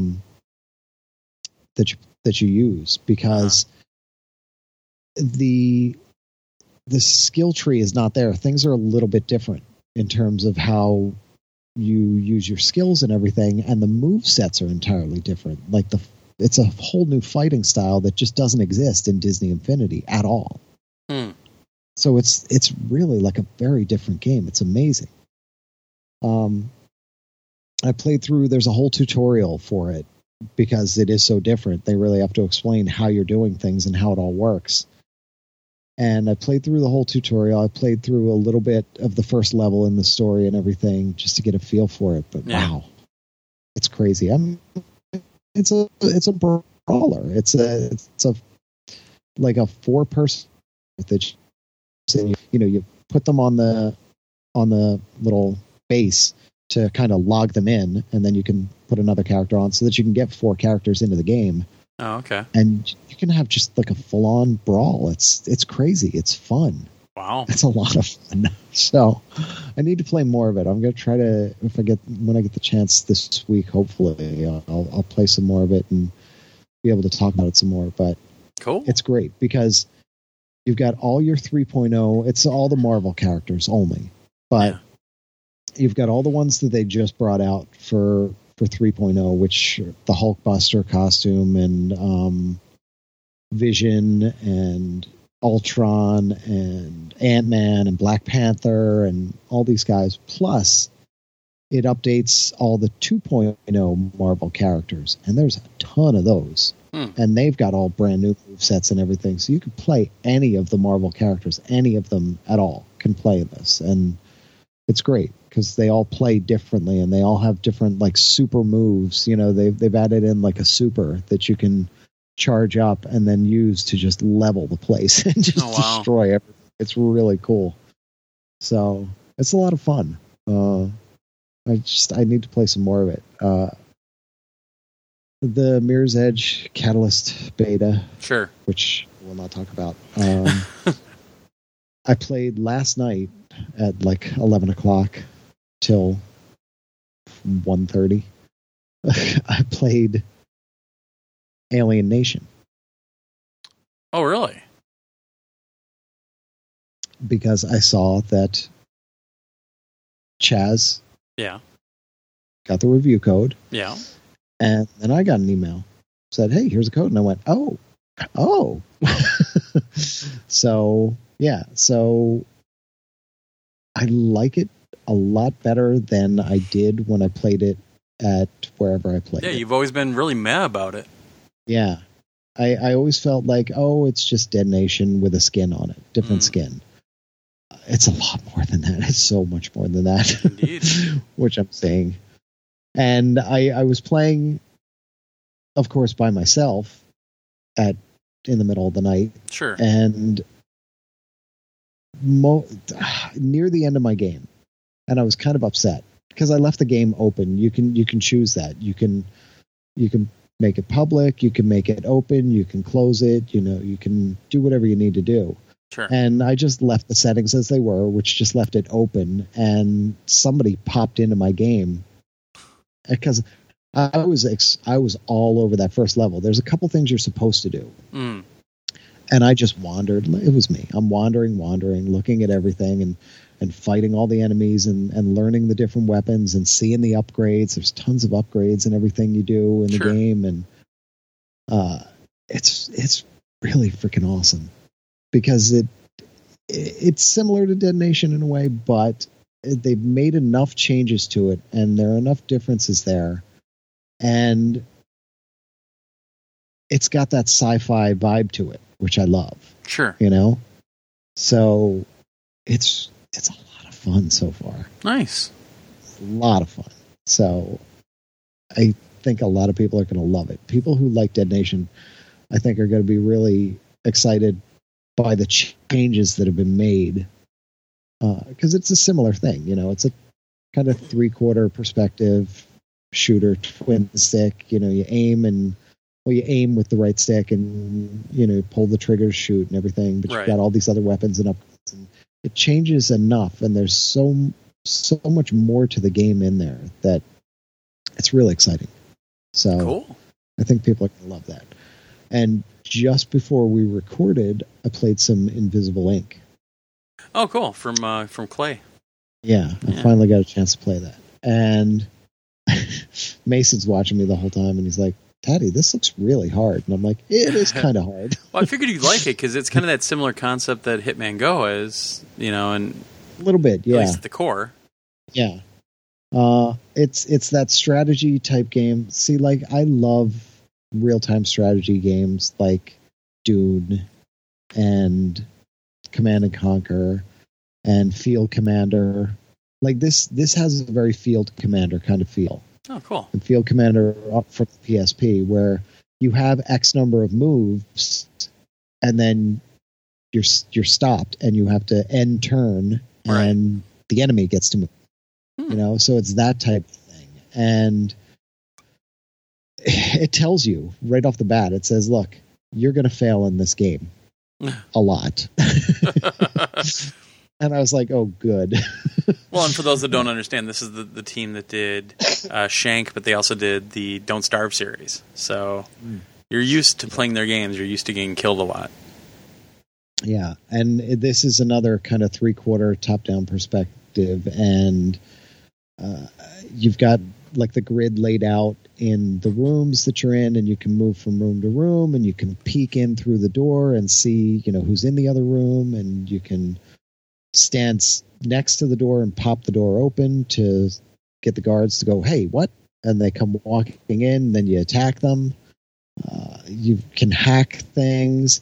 And I messed up in the tutorial somehow because I got stuck in this one place where I opened up the door and the entire ground in the next room is covered in red stripes, which means you can't. It just means you can't walk in there because the enemy can see you. Right. And I'm like, what enemy? There's no enemy in there. I don't see where. And I say, I see blue spots over here. Well, can I walk to them? I can't even step inside the door because there's red right inside the door. I'm like, I can't. There's nothing. What do I do? I can't do anything. And I missed what they said somewhere, and I was completely stuck. I had to restart the game entirely. And you know, Mason and I were going through it, and I'm like, do you see something that I don't see? And he didn't see anything. We were both confused, so I restarted the game. And I got to that point again, and I'm like, all right, wait, let's see what it does. And we get to that point, and it says, okay, stand next to the door. Don't stand in front of the door. Stand next to the door, and then peek. Because when you stand in front of the door and peek, you see visible inside the room. Yeah. No, but the door's closed. Oh, okay. It doesn't matter, open or closed. But then I stand next to the door and peek, and suddenly this camera appears on the virtual ceiling above this thing, and you can see the red beams going out. And I'm like, oh, well, that's ridiculous. Why couldn't I see that stupid thing? So then it shows you how to then hack that. And you hack the camera, and then you can walk in there. You can hide behind cover, and depending on where the guard is standing, they can't see you, so you can sneak behind cover out of their line of sight. You can knock the guard out, and you can, because in the tutorial you have one spy, but in the full game, once you get into the game, you have multiple spies. So one of them, I knocked the guard out and I stayed right on top of him. So you have him pinned down and he's out. As long as you're on top of him, the other guy can move. So the other guy is moving around trying to do stuff, because if you knock them out and walk away, 3 turns later they're up and they're wandering. They're like, what? And they're looking around for you at that point. So yeah, of course I couldn't just leave well enough alone. I got what I needed to get in the first level, and I could have left, but you know me. Yeah, I can't do that. So I'm looking all over the place and I'm trying to find my way into places, and I'm trying to hack with just one person because the other one is holding the guy down because she's right in front of the exit. And I'm like, well, she can just sit here and wait for me because this won't be too bad. I'll just go get this stuff. Sure. Yeah. Not really. I ended up having 3 guards right on top of me, and I was dead. But I had found a bunch of stuff, which was really cool along the way. So that's where we stopped. I was like, okay, I have to stop this. But it's really cool. It's a lot of fun, and it's really, really deep because there's so many things you can upgrade and find, and so many different additions to your arsenal. Basically, it's cool. I like it. Nice. I kind of figured you'd like that one. Yeah. PlayStation View and cutting the cord in general. Yeah. Which I haven't done yet, but just in general, I'm learning more just from using it and using the apps where I need to. Sure. So one thing that keeps coming up with me that's just such a pain in the ass, especially now because it's hockey playoffs. So NBC Sports Network, any of the NBC channels, like even regular NBC on PlayStation View, if it's showing sports, it's mobile restricted. You can't see it. Because they want you to use their app. Yeah, they want you to use their app on mobile or the PlayStation 4 proper. So if if Mason's watching something, like Mason was watching TV, and I wanted to use the app. Uh-huh. And I wanted to use PlayStation View, but it's mobile restricted, so I can't do it. So that would be fine. I wouldn't mind it so much, but the NBC Sports Network app sucks. Most of them do. I mean, you get into it, and the one nice thing is, while you have to log in every freaking time, oh man, I don't have to type anything in. Like I did it the very first time. I don't even think I did it the first time. I don't remember if I did, but even if I did it the first time, every time I go in there, it says, "Oh, you must log in," and I say PlayStation View, and it just goes boop boop boop boop boop, done, and you're watching. But you're not actually watching immediately because so say there's a game on, Mason's watching TV, I'm like, "Oh, I want to watch the game." It takes a long time to get to the game because you have to get the app, you have to get to PlayStation View, say, yes, I use PlayStation View, yes, it's going to check all the credentials, then it loads it up. Then it shows you a commercial, like a sponsored something, usually Geico, usually something else, and whatever it is that is specific to the NBC Sports app. God. Because what I was finding is, they'd go to commercial or it would be between periods. It was commercial mostly because they're in a commercial and I'm like, I don't want to wait. Let me just check my email real quick. So I jump out of the app, check my email. I jump back in, and then I have to go through that whole stupid commercial again before I could start watching the freaking game again. And I'm like, you got to be fucking kidding me. No. Every single time. Yep. You cannot leave the app once you're in it or it's going to force you to watch that commercial again. Oh, God. I just want to strangle somebody. Yeah. So, I'm running into little things like that where I'm like, all right, this can be done, but it's going to be a pain in the ass. The other thing, I got an email from Sony saying, would you be more interested, less interested, blah, blah, blah, if we added all the sports package, all the sports networks like MLB TV, NHL TV, all that. I was like, fuck yeah. Oh, you know, so it's one of those things that they may be considering. Because that's the one piece that I think I'm missing, the one major piece that I'm missing, which is the NHL Network. Right. Because they do show games sometimes, and they do show some other stuff sometimes that you can't get on PlayStation Vue at all. And there is no app for it, really. So, so there's little things like that, which I thought, well, that's pretty cool. If an MLB TV, I would kind of like to have the MLB Network. Sure. Because they show baseball games sometimes, and they have a lot of, you know, content on there that I would like to have. But yeah, so it's just one of those things.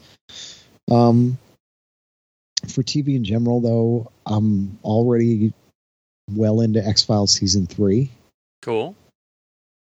Which I'm happy because I still recognize episodes. I just got this one I completely forgot about. This killed me. It's this kid who got hit by lightning and somehow is conducting lightning and all this stuff, and he's doing all this crazy stuff. Is his name Barry Allen? No, he walks in. What's great is it starts in an arcade at night. Okay. You know, nobody's there. There's one guy playing a game, and they've got they didn't do such a bad job with it, with the sound effects, because usually for an 80s TV show or a 90s TV show, if there was an arcade or a home video game, you would always hear the Atari 2600 Pac-Man sound effects. Always. For some reason, that was in everybody's sound library. That's what everybody used for video games. Which, yeah. All right. So, or Donkey Kong. The sound effects were pretty good. I mean, they had mostly arcade games, but then there was very distinct sonic rings going on in the background. Yeah. And I'm like, Sonic wasn't in the arcades like that. So, but okay. But now you can hear those sounds at a gas station.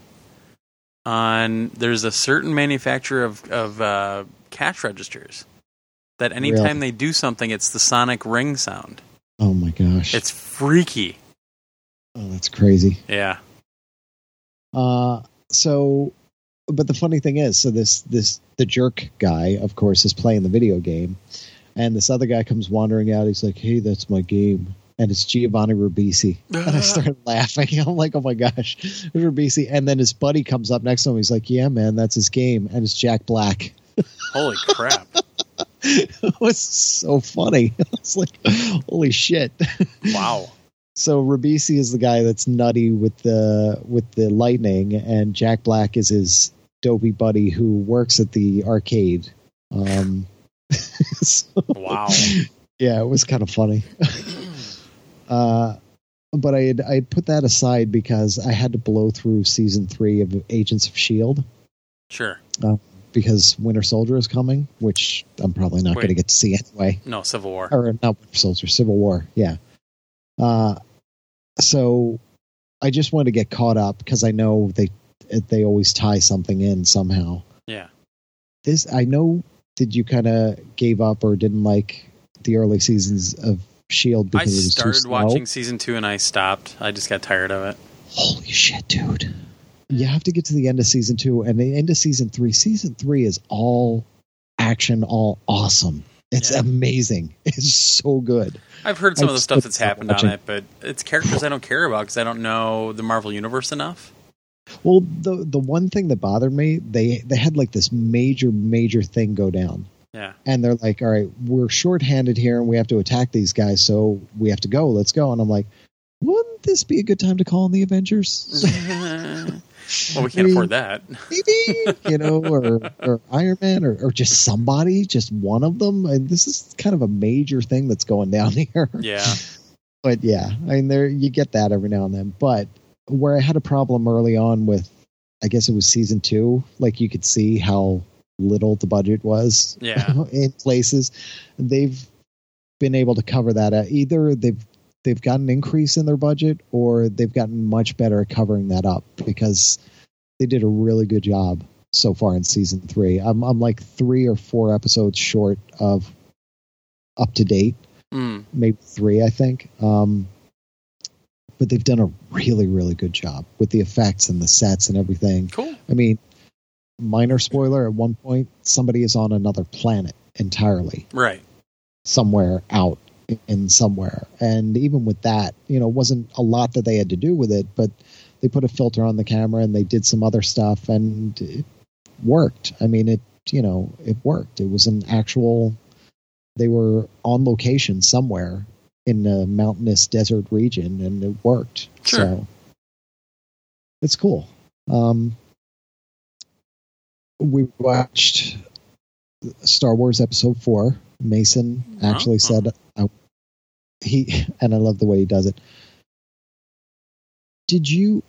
How does he put it? He says, I said, what do you want to watch? And he's like, well, you want to watch Star Wars. And I'm like, I do? He's like, you said you wanted to watch Star Wars. I'm like, well, yeah, when you wanted to see it, did you want to see Star Wars? He's like, well, you said you wanted to watch it. I said, well, I'll watch Star Wars. Do you want to watch it? Yeah, let's watch it.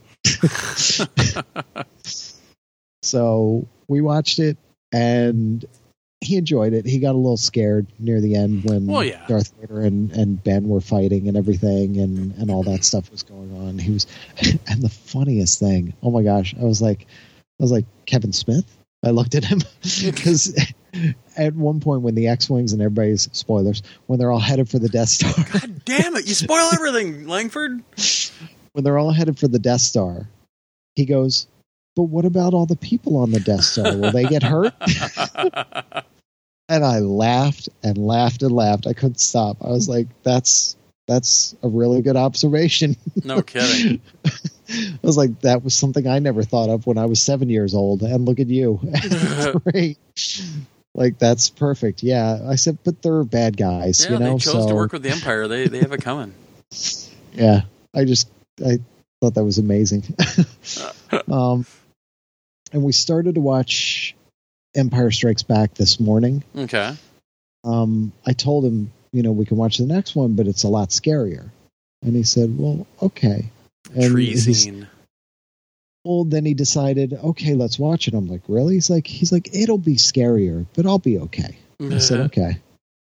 Well, we got to, the Wampa was pretty scary. And then we got to the AT-ATs are coming, and he recognized that from Disney Infinity. He's like, we did this. I'm like, yeah, this is exactly what we played in Disney Infinity.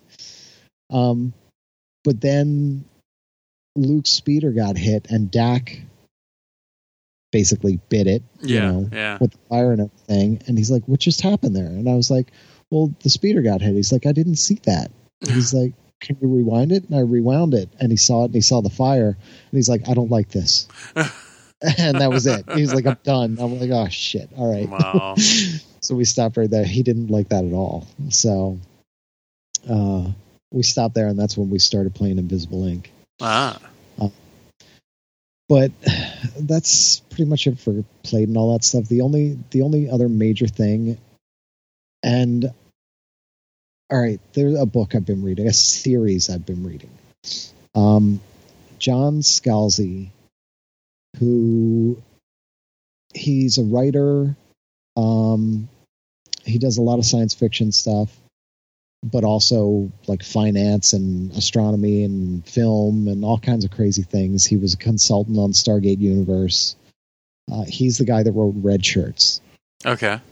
It's that book that was supposed to be made into a show. It was like a really funny take on a Star Trek-like universe. Yeah. Where the Red Shirts, one of the Red Shirts, becomes very much aware of their mortality rate. And he's like, what the fuck is going on here? And why? He's like, this guy I worked next to for months who was like totally calm, cool customer, one of the best guys I've ever worked with, just suddenly freaks out on this mission and runs right to where these monsters are and gets killed. What the fuck just happened? So it's a very meta type book. It's really funny. But I had picked up one of his other books because it was cheap on Kindle at some point, or for some reason. I never read it. And I finally said, well, let me read this. It's called Old Man's War. I blew through that book like it was nothing, and then realized that it's like a 6-book series, and I'm already into book 4. Wow. This has happened over like the course of a week. I cannot stop reading these things. They're so good. Jeez. So it's set in the future. Mankind has moved out into the stars, but the people that are left on Earth, like the group that went out into the stars, they formed the Colonial Union. Right. And it's a war out there because the universe is a dangerous place. But the people on Earth don't know anything of that. They're not allowed to leave the Earth. The only people with spaceships are the Colonial Union, and they won't let anybody leave Earth. Right. The only way you can leave Earth is as a colonist. The colonists are all being taken from essentially third world countries. And there was apparently some major war on the Indian subcontinent with, I think, nuclear weapons were involved. They're vague on the specifics of it, but they are where a lot of the colonists come from. Uh-huh. And the Colonial Union says, well, it's because they were so beaten down, they've had so much trouble that, we're kind of rewarding them, basically. Right. The only other way to get out into space is at 75, you can enlist in the Army. Okay? Everybody knows that there's no way you're going to go out and fight as a 75-year-old, but they don't know how they do it. They know the Colonial Union somehow gives you a better body. Don't know how it works. Nobody knows. So everybody signs up because they're like, fuck, I don't want to die. So like it's mostly from the industrialized countries, the rich industrialized countries. Sure. So the U.S. So it's all told in the first person by this guy who's 75. His wife had died. He really had nothing around. His son was there, but he told his son he was going to do this and everything. And he signed up and he went. And the way they transfer him into essentially a younger version of his body that is all built up and different, and has this nano blood replacement so that it can immediately clot, so that catastrophic injuries are not catastrophic, and you can not breathe underwater, but you can hold your breath much, much longer. You're just a much better, but it's like your 25-year-old self, but even better looking, And then he realizes that like humanity is at like major war with almost every race in the galaxy, essentially. And it's a really, really cool book, really cool series, because the guy is a smart ass. And it's a very funny book along the way. Cool.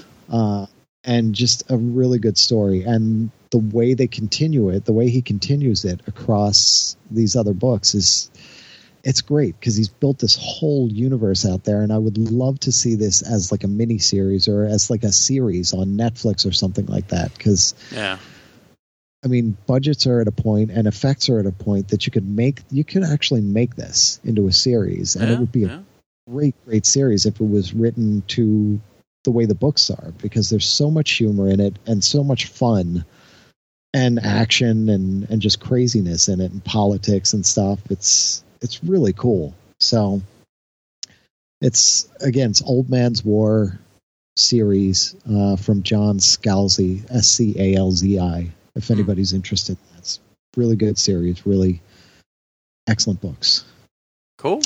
That's it. All right. Well, obviously, I'm not playing a lot yet. Trying every day, trying to get this thumb working better. But I've been playing a lot of Severed, which I'll be reviewing after the break, because I can actually play it, and because I'm having a lot of fun with it. Spoiler. I'm just going to wait for it to come to the Wii U, like Sam. There you go. Also did a live stream, I think it was on Friday, for the new Aliens vs. Pinball tables for Zen Pinball 2. 3 tables. It's coming out this Tuesday. There's one basically based on Aliens. There's one that's Aliens vs. Predator, and the last one is Alien Resurrection, which is actually that game that came out a couple years ago. Really good tables, very well designed. I'm definitely enjoying the Aliens one the best, but the other two are very, very solid. A lot of fun to play, And the Alien Resurrection, or the is it Resurrection? What the heck is it? I think I'm wrong about Resurrection. What's the last game where it'd be real sneaky? Oh. I don't think it's Resurrection. It's because I played that a little while ago. Yeah. Hang on a second. Damn it! Gosh darn it! I'm blanking out. Alien. Hang on. Alien. ALIEN. Alien Isolation. Isolation. There we go. I'm sorry. Alien Isolation. Isolation is really tough. It's a very challenging table, but do you have to sneak your ball past the alien? Well, that's the weird thing. Like, you have to. Ripley is in the lower left of the screen, and you have to be quiet at certain points. So if you shoot the ball up into the wrong thing, all of a sudden it gets really loud, and the alien actually jumps over and starts attacking her. So you have to hit the right things so you can hide. And so you have to get no points, basically, in this game. Because if you get points and the bells and whistles go up, bing, bing, bing, bing, bing, the alien jumps that's out. The funny thing. Up in the very top, in the center, are like these vents, and if you hit the ball up in there, all of a sudden, clank, clank, clank, clank, clank. But, like, you know, you can open up a locker and actually hide the ball in the locker and that sort of thing. That's absurd. It's very divisive how they've done it. It's pretty cool. So, definitely enjoying it. I think it's going to be $5.99 when it comes out. It's a 3-table pack. In my opinion, worth it. They're really good. I'm definitely enjoying them. So I had to play with my fourth finger trying to do the trigger, which on L2, which I hate using the 2s. I like using the 1s because they have a shorter play and it's easier to pop them. So I wasn't too good during the stream, but still showed you what the tables look like and everything. And yeah, it's driving me crazy that I can't even play pinball right now. Played some more MLB The Show 16. I still got to get the full written review up with the full score and everything, so I'm working on that slowly but surely. Working more on Conquest mode and just trying to learn that. And then last but not least, Ratchet and Clank. I'm still having a great time with it.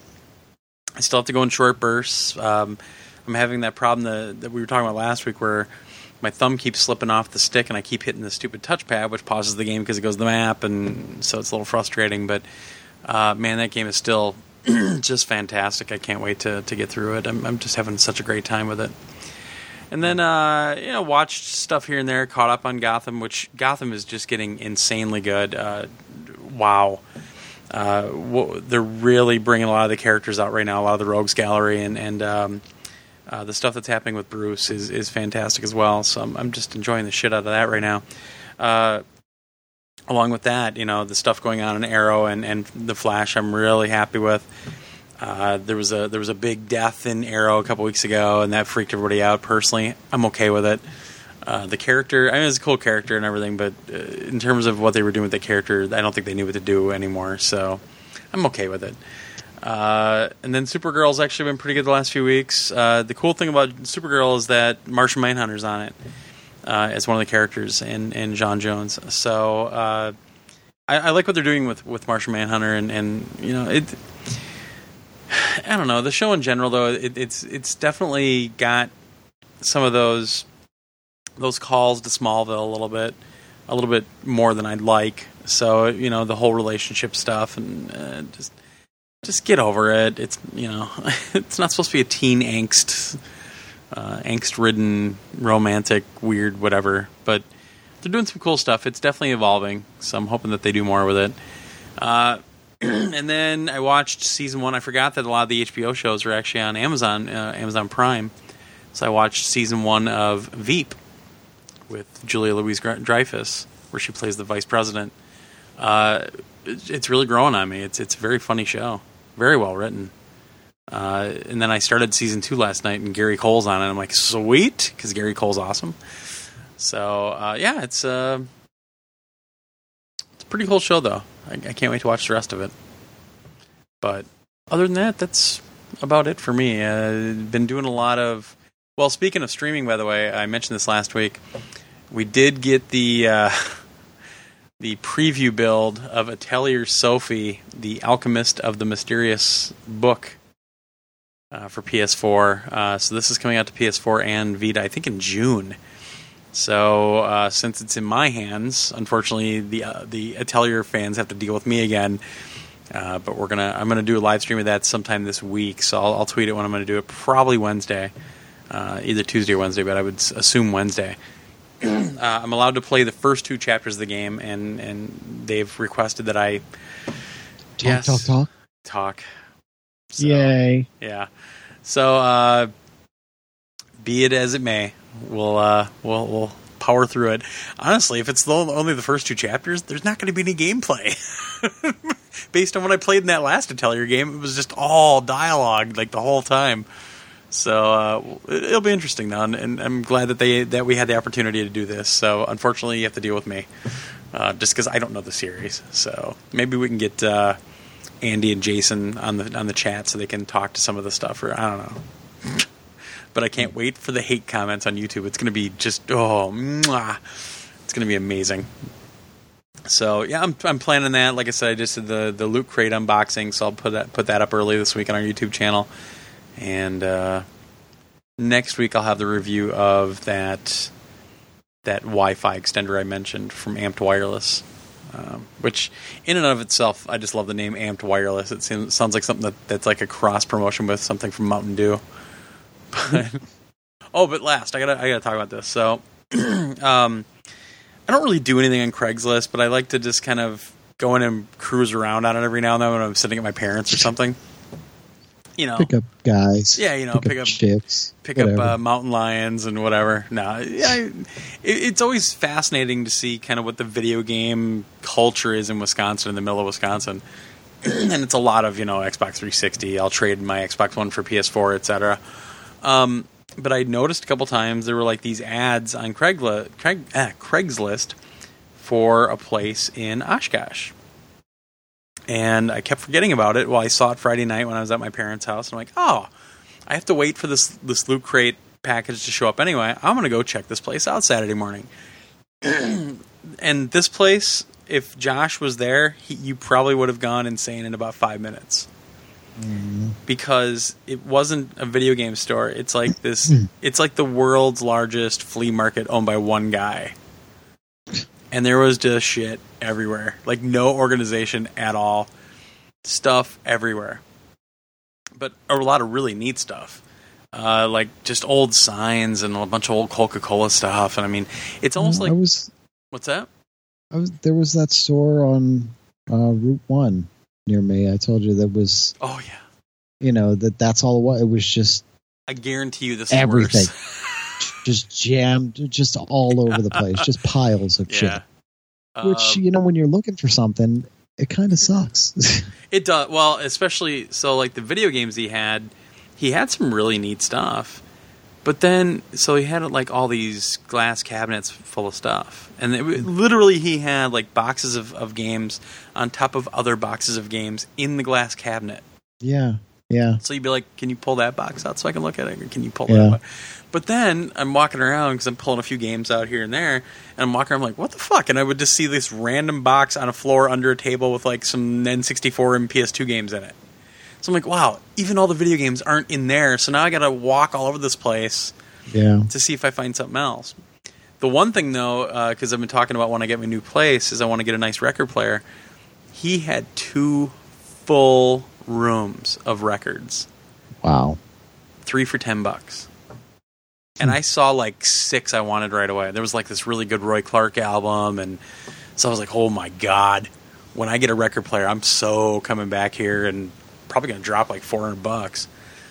But I mean, it's funny because you see new albums nowadays like $40 minimum, So yeah, I'm totally going back to that place for this. So anyway, he's got like the newer model Super Nintendo complete in box, but he wanted like $150. We're like, no.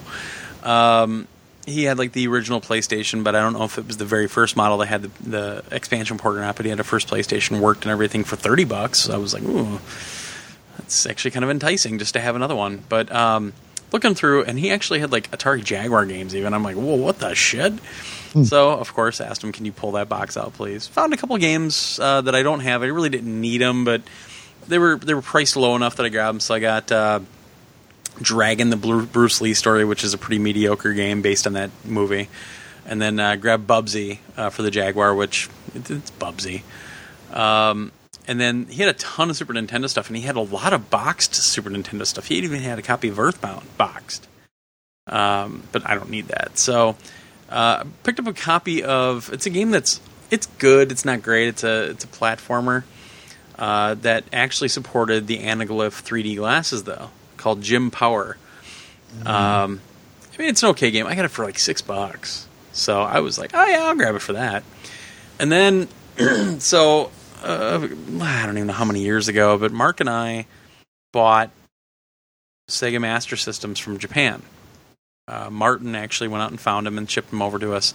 The reason we got the ones from Japan is that the Japanese systems have this really nice FM sound chip in them, whereas in the U.S., to cut costs, they didn't put that chip in the Master System in the U.S. And the funny thing is, a lot of the U.S. games still have the FM sound soundtracks on the cartridges.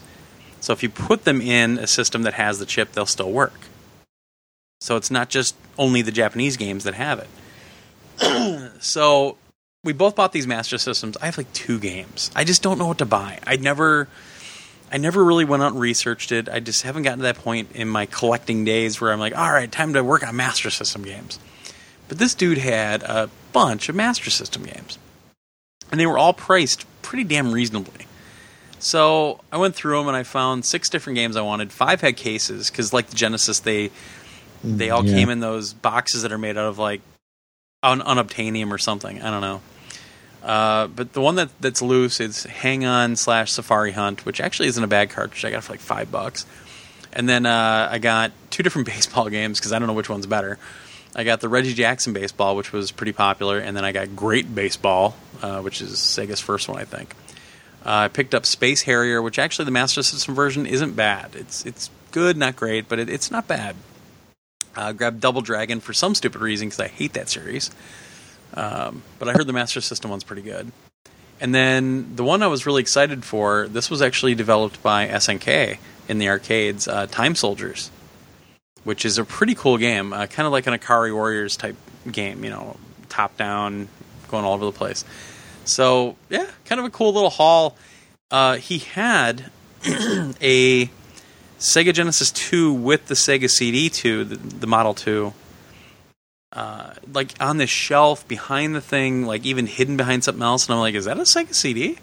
Because the problem is my Sega CD died. Oh. And so I had the original one when they came out, and it died. And then I bought a Model 2, and it fucking died. So I need a Sega CD. So I was like, is that a Sega CD? So he pulls it out, and it's this big plastic case he's got it in, and I'm looking through it, and there's no AV cable, but it had both power supplies, which is a big deal. Yeah. And had a couple controllers, etc. And I'm like, well, how much do you want for this? Because there wasn't a price. And he goes, I don't know. And I'm like, well, do we know if it works? He goes, I don't know.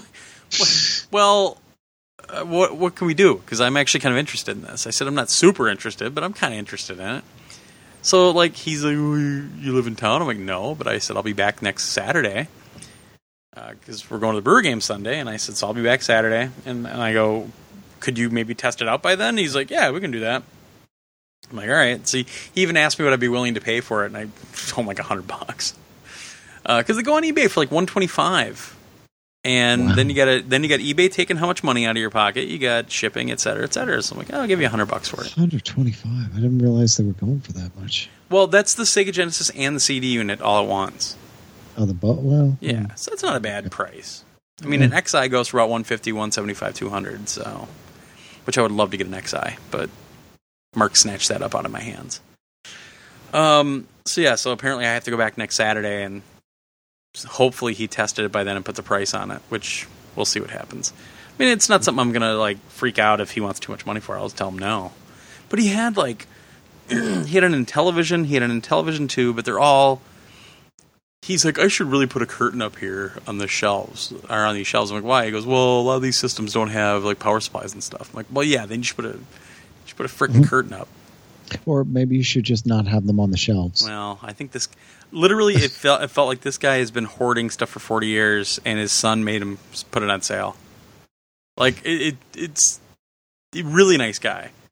But there's no organization in the place at all. I mean, shit's just everywhere. And yeah, I think he goes to estate sales and just goes crazy. You know what I mean? He's one of those people.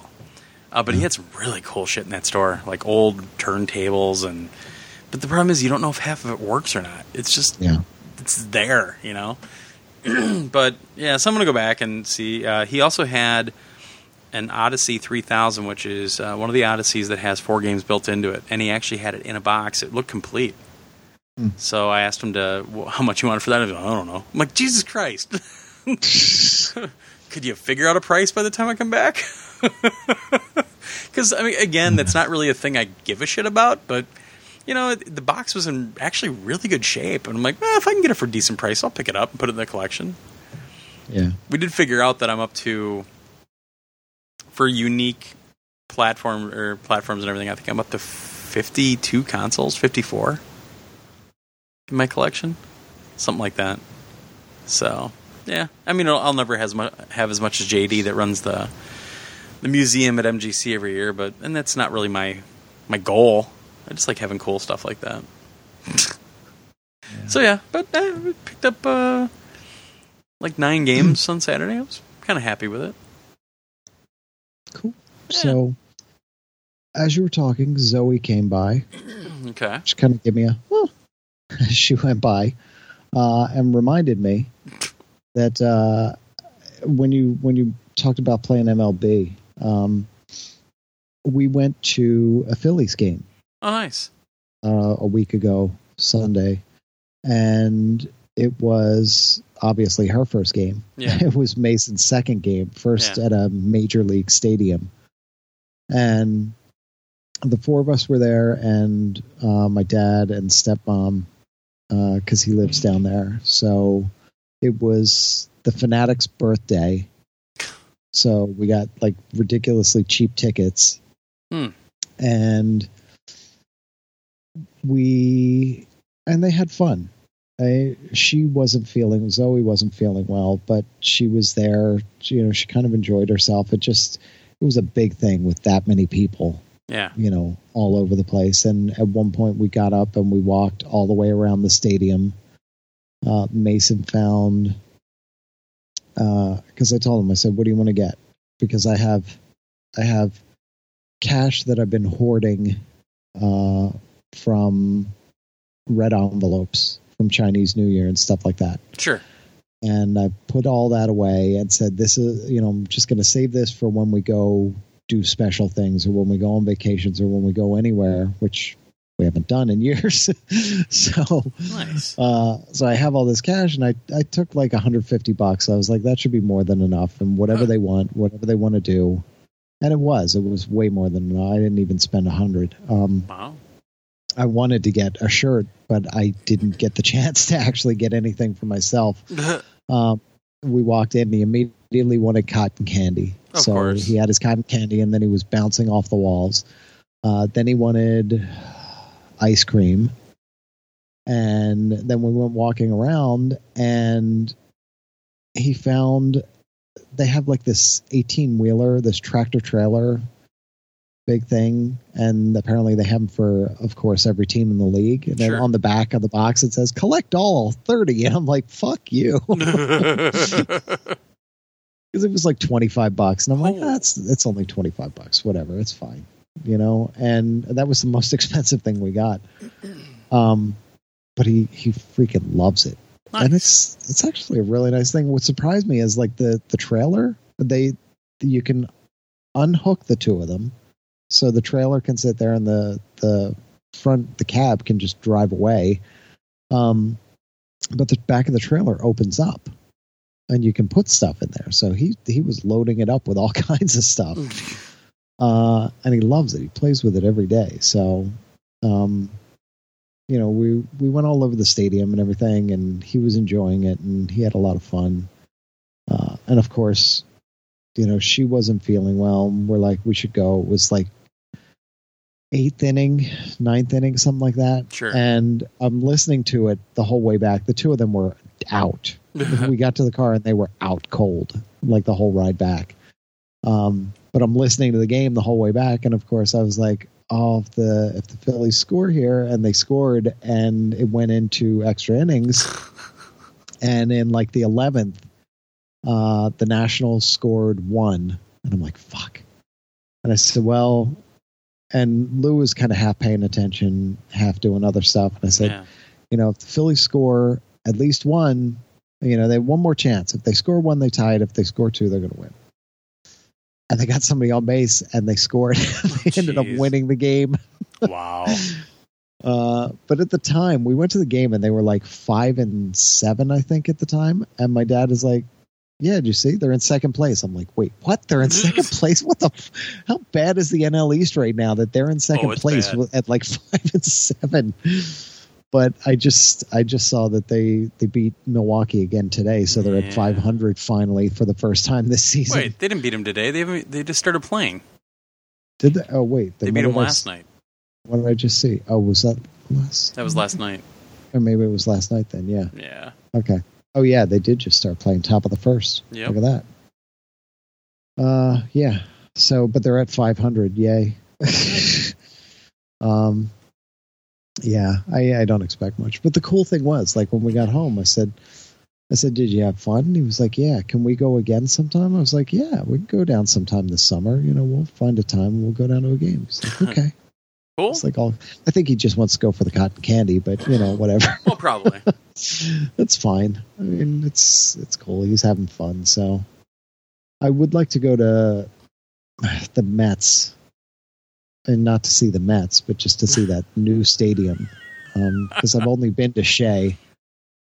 And I actually looked. I'm like, well, the Phillies play the Mets a lot. So when are they playing them? Oh, they played them up here like the first week of April, second week of April. And then they don't play them again up here until August or September. Geez. I'm like, what the fuck? With interleague play now, suddenly they're not playing them like every couple of weeks like they used to, Right. So I don't know. I'm either going to see somebody else play or I'm going to wait until September to see the Phillies play the Mets up here. Yeah. So, or that might be the only time they're playing on a weekend. The other time is probably like the Monday through Wednesday or Thursday. We're not going to one of those games. So, but yeah, it's cool. It's fun that, he enjoyed it. He was having a good time there. She seemed to enjoy it. I mean, she didn't know what was going on. She's just like, there's a lot of people and there's just craziness. I don't know what the fuck all this is. Yeah. So, but yeah, it was cool. Cool. So. Nice. All right. Well, we ready for a break? Yeah. I need some water. Let's take a break. When we get back, we'll talk about what's going on around PS Nation, my review of Severed for the PlayStation Vita. We'll see if we have any emails, even though there's no hate mail from last week. And we'll get the hell out of here. We'll be right back.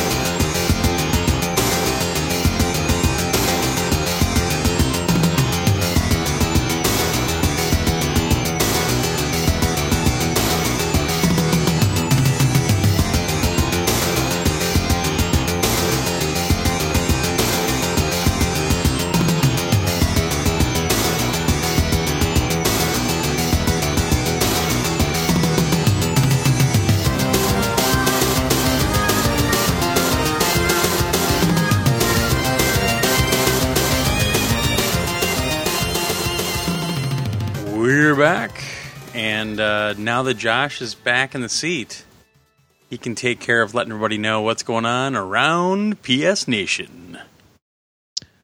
Okay. So, the monthly question went up, and Matt and I had a discussion about this. We're going to try to get the monthly question up within the first 10 days of the month rather than the last 10 days of the month. Okay. Because that seems more... Monthly? Yes, more, hey, it's the monthly question for April, and it's now April 24th, I'd rather it get up early.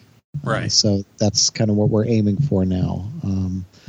For April, it was what gaming collectible memorabilia is your most sentimental and memorable item?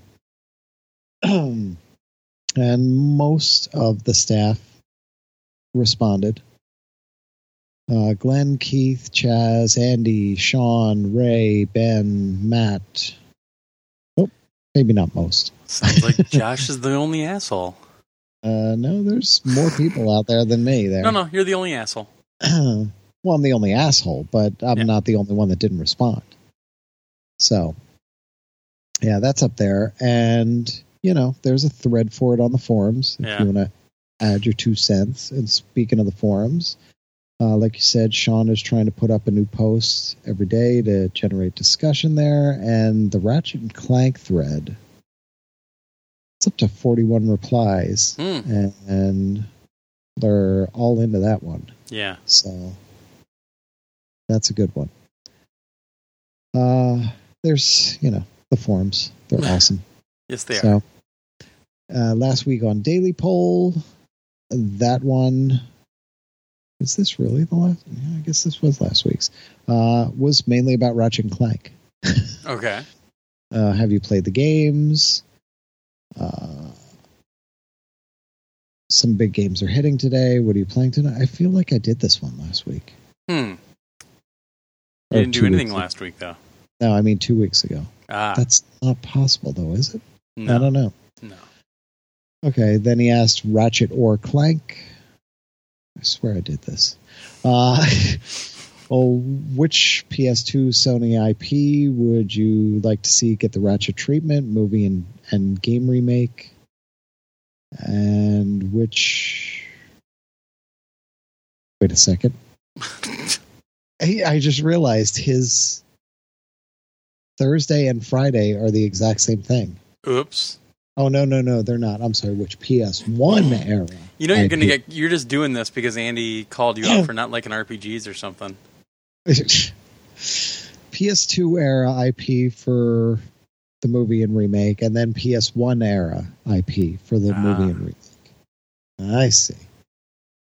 And people actually put down Warhawk. Did they actually play that PS1 era Warhawk? That was already a movie. A really, really bad movie.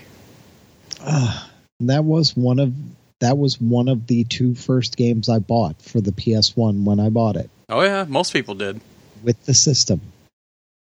And yeah, wow. Okay. Don't know what Keith's doing. Because he's doing it right now. He's playing Call of Duty Black Ops 3 right now, which actually I think would be pretty funny to watch. Yeah. He did Octodad on Friday for the Fernandez's Frustration Fridays. I was watching that before I did my pinball stream. And yeah, I was kind of laying into him pretty good. Damon was actually the one on the party chat with him, but I was laying into him on the chat. All right, so what were the other 2 things? All right, so we're not going to do email. There's one from Ultra Freaky about the PS4 0.5 actually being the Nintendo NX, and it's going to be the PlayStation NX, and it's going to have Nintendo games, but no. That's just silly. No. And I'm not reading the email, and no. Just no. All right. But one thing I keep forgetting, a couple of weeks ago, one of our listeners contacted me because at one point when we were talking about our PSPs and stuff like that, I mentioned that all I had at this point was my Go and my 3000. I still want to get my original 1000 back. Because that's the dream. But that I didn't have a 2000, and one of our listeners contacted me and said, "Hey, I have a 2000 that I don't use. I haven't used like in forever. I barely used it. And do you want it?" Wow.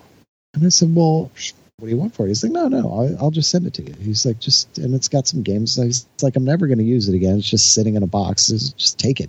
Wow. So send it. It's Tom Tompkins. Thank you so much. It was awesome. Very nice of you. The cool thing is, And the what I found to be the most interesting thing out of all this is that the games he sent along, I have 139 PSP games. Mm-hmm. Okay. I didn't have like 6 or 7 of the 10 that he sent. I was like, holy shit.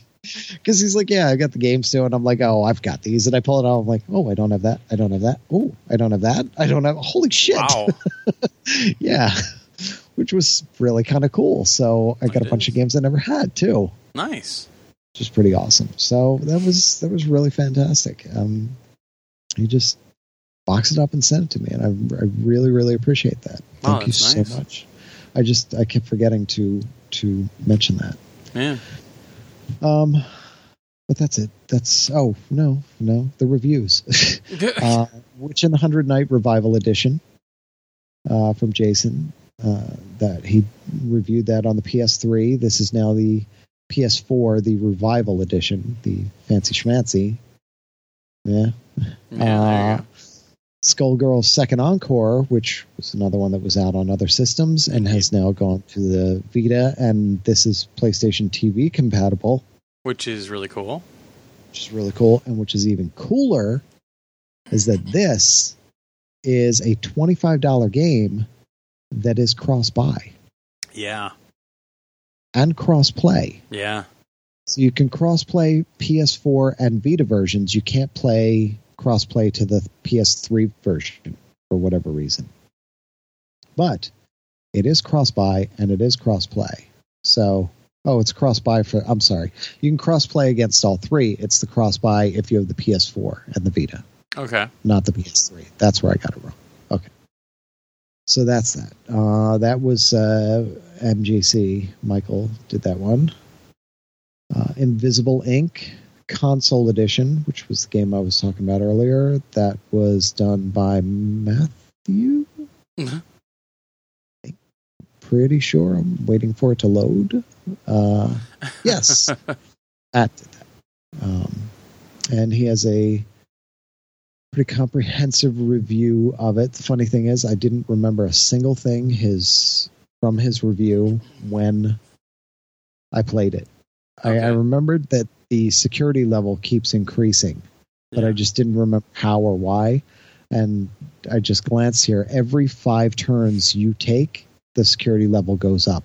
Oh, wow. So that's why I got just swarmed by the end there.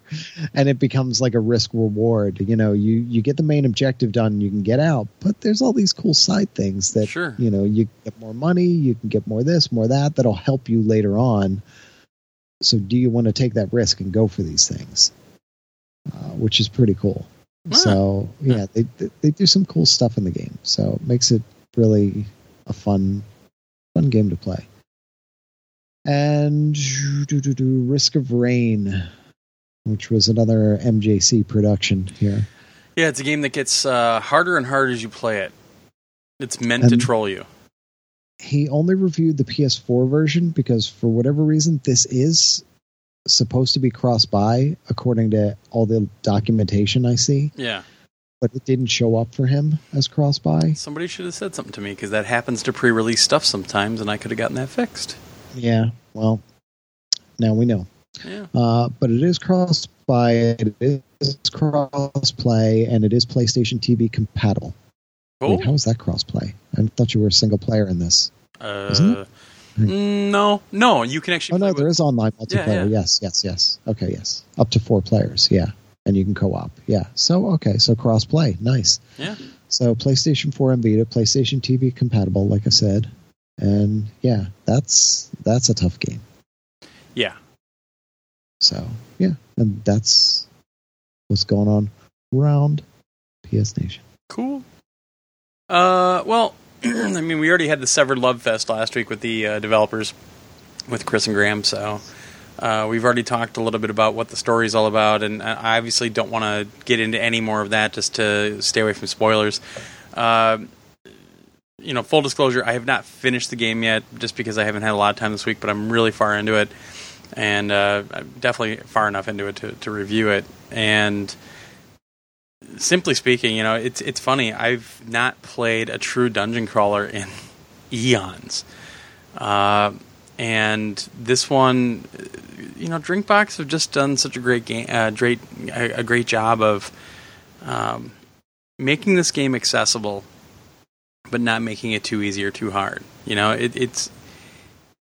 They kind of teach you how to play it through some very cool mechanics, but at the end of the day, they don't have somebody walking you through it. They don't have anybody holding your hand, and there are no difficulty settings. You just get in and play the game.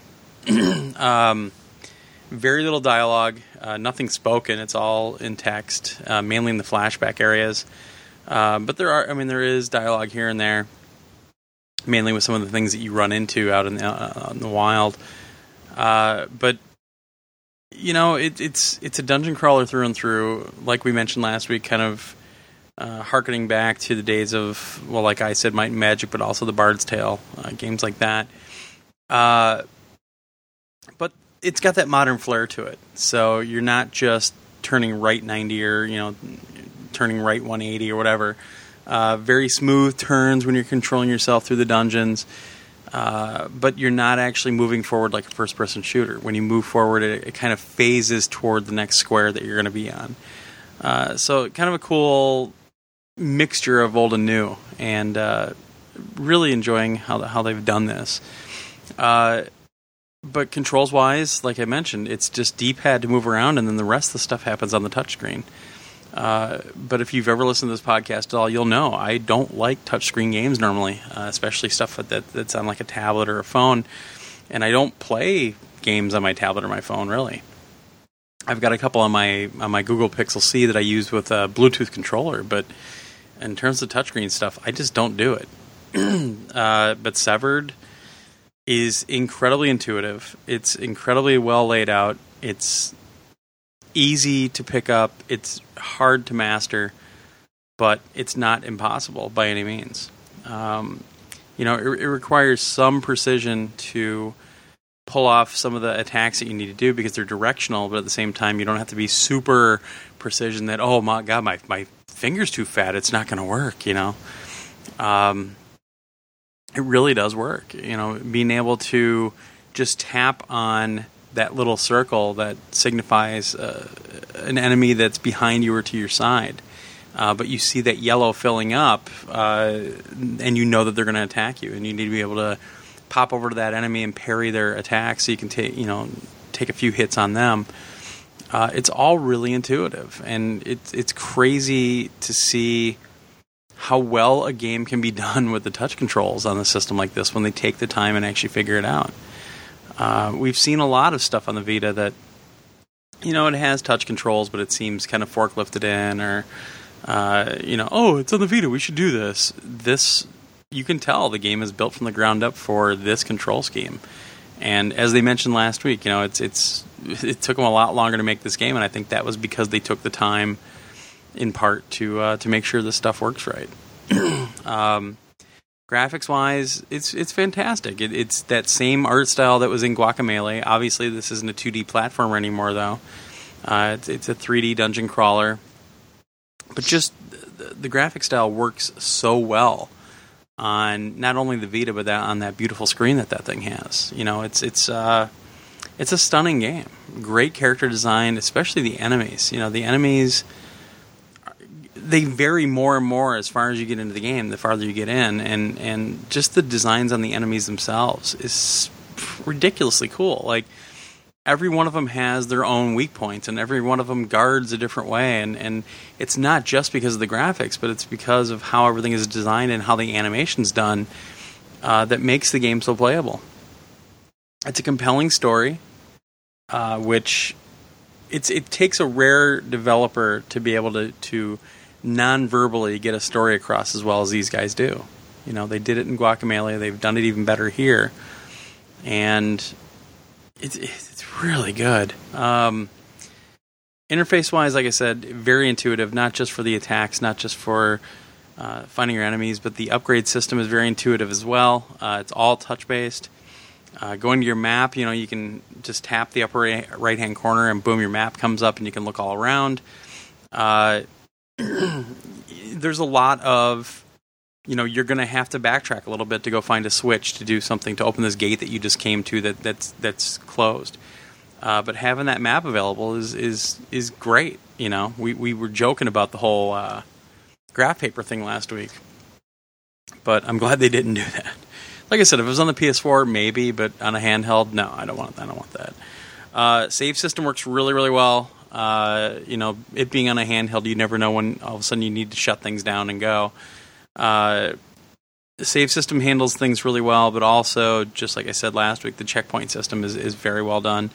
If you get into an encounter that you can't get through and you die, you're not going to redo a bunch of the game. They're going to give you a really well-placed checkpoint, and you're going to be right back in that action pretty quickly. But it's funny. I mean, the game induces stress when it's supposed to, and it really does get stressful. I mean, your health is low, and all of a sudden you see this. So whenever you're going to have an encounter, there are no random encounters. You always know when you're going to be encountering an enemy, and there's like this flame kind of floating in midair. And your health might be down to half. You haven't found any food yet, and you see that flame there, and you're like, oh, maybe I'll look around and see if I can find some food. And you just know that flame is there, and you can't find any food. You're like, oh god, all right, let's do this. Let's see what I have to deal with. Let's hope it's not a new enemy that I have to figure out. That sort of thing. It's really cool, and you'll see. So, on the 26th, when the reviews come out, I have a video ready to go. It's actually a direct capture gameplay video showing me play the game for about 35 minutes, which isn't a big chunk of the game by any means.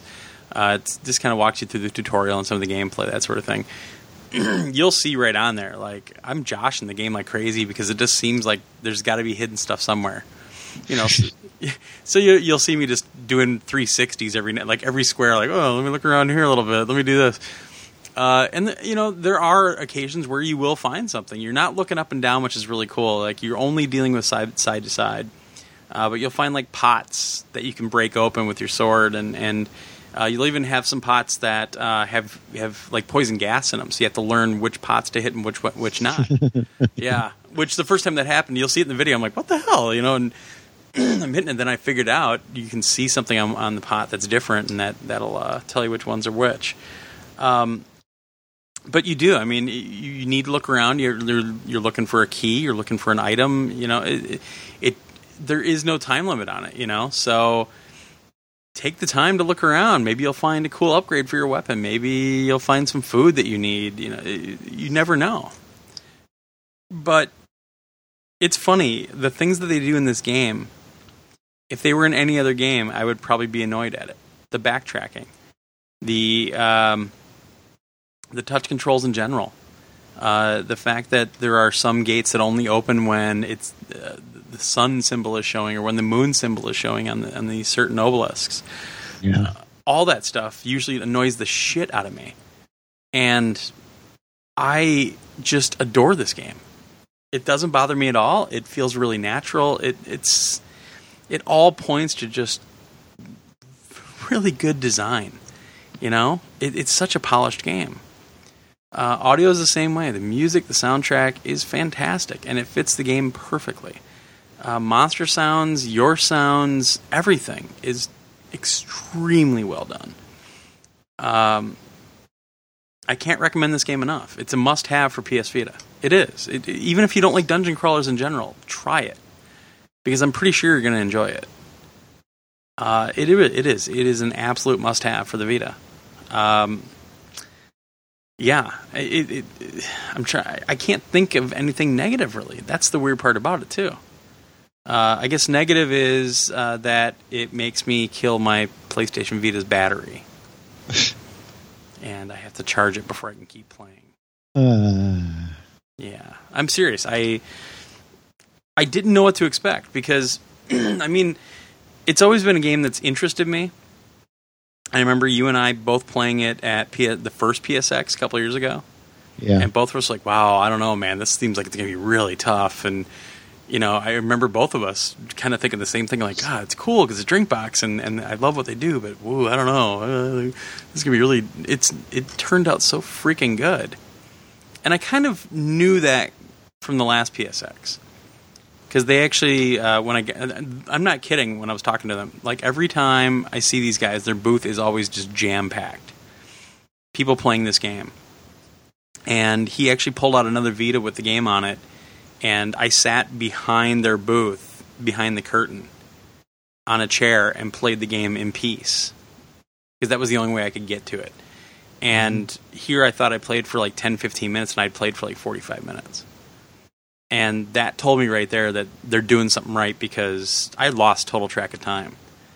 And that's what's happening with the game now, is I'm playing it and I just lose track of time. And it's taken me a lot longer to get through it because I'm joshing the game a little bit, and it doesn't bother me. Like, usually I'm Mr. No, I just got to get through, just power through. And I'm enjoying so much just the exploring aspect of it. And it's not like it's open world or something. I mean, you have a map. You have an actual laid out dungeon, and most of it is dungeon. You do go outside sometimes, but it's dungeon. And normally that kind of thing I just want to get through. And I'm finding myself just taking my time and really drinking it all in and checking every nook and cranny. And it's pretty astounding how they've done this to make me change how I play a game. So I'm going to give it a 9.0. And like I said, I think it's a must-have for everybody. It really is. Even if you're not into... I mean, it's not really an RPG. It's light RPG. Because you're dealing with upgrades and that sort of thing. But even if you're not into the genre that you think it is, I'm telling you right now, you're probably going to enjoy it.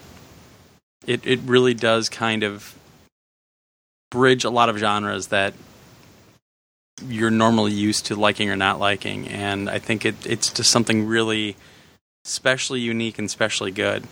Yeah, man, it's a great game. So definitely check it out. Cool. Yeah. I can't wait to see what they're doing next, honestly. All right. Oh, what? Oh, somebody started another stream up or something. My phone just flipped out again. I don't know. All right. So we're not doing emails at all? No. Wow. Cutting this bitch short.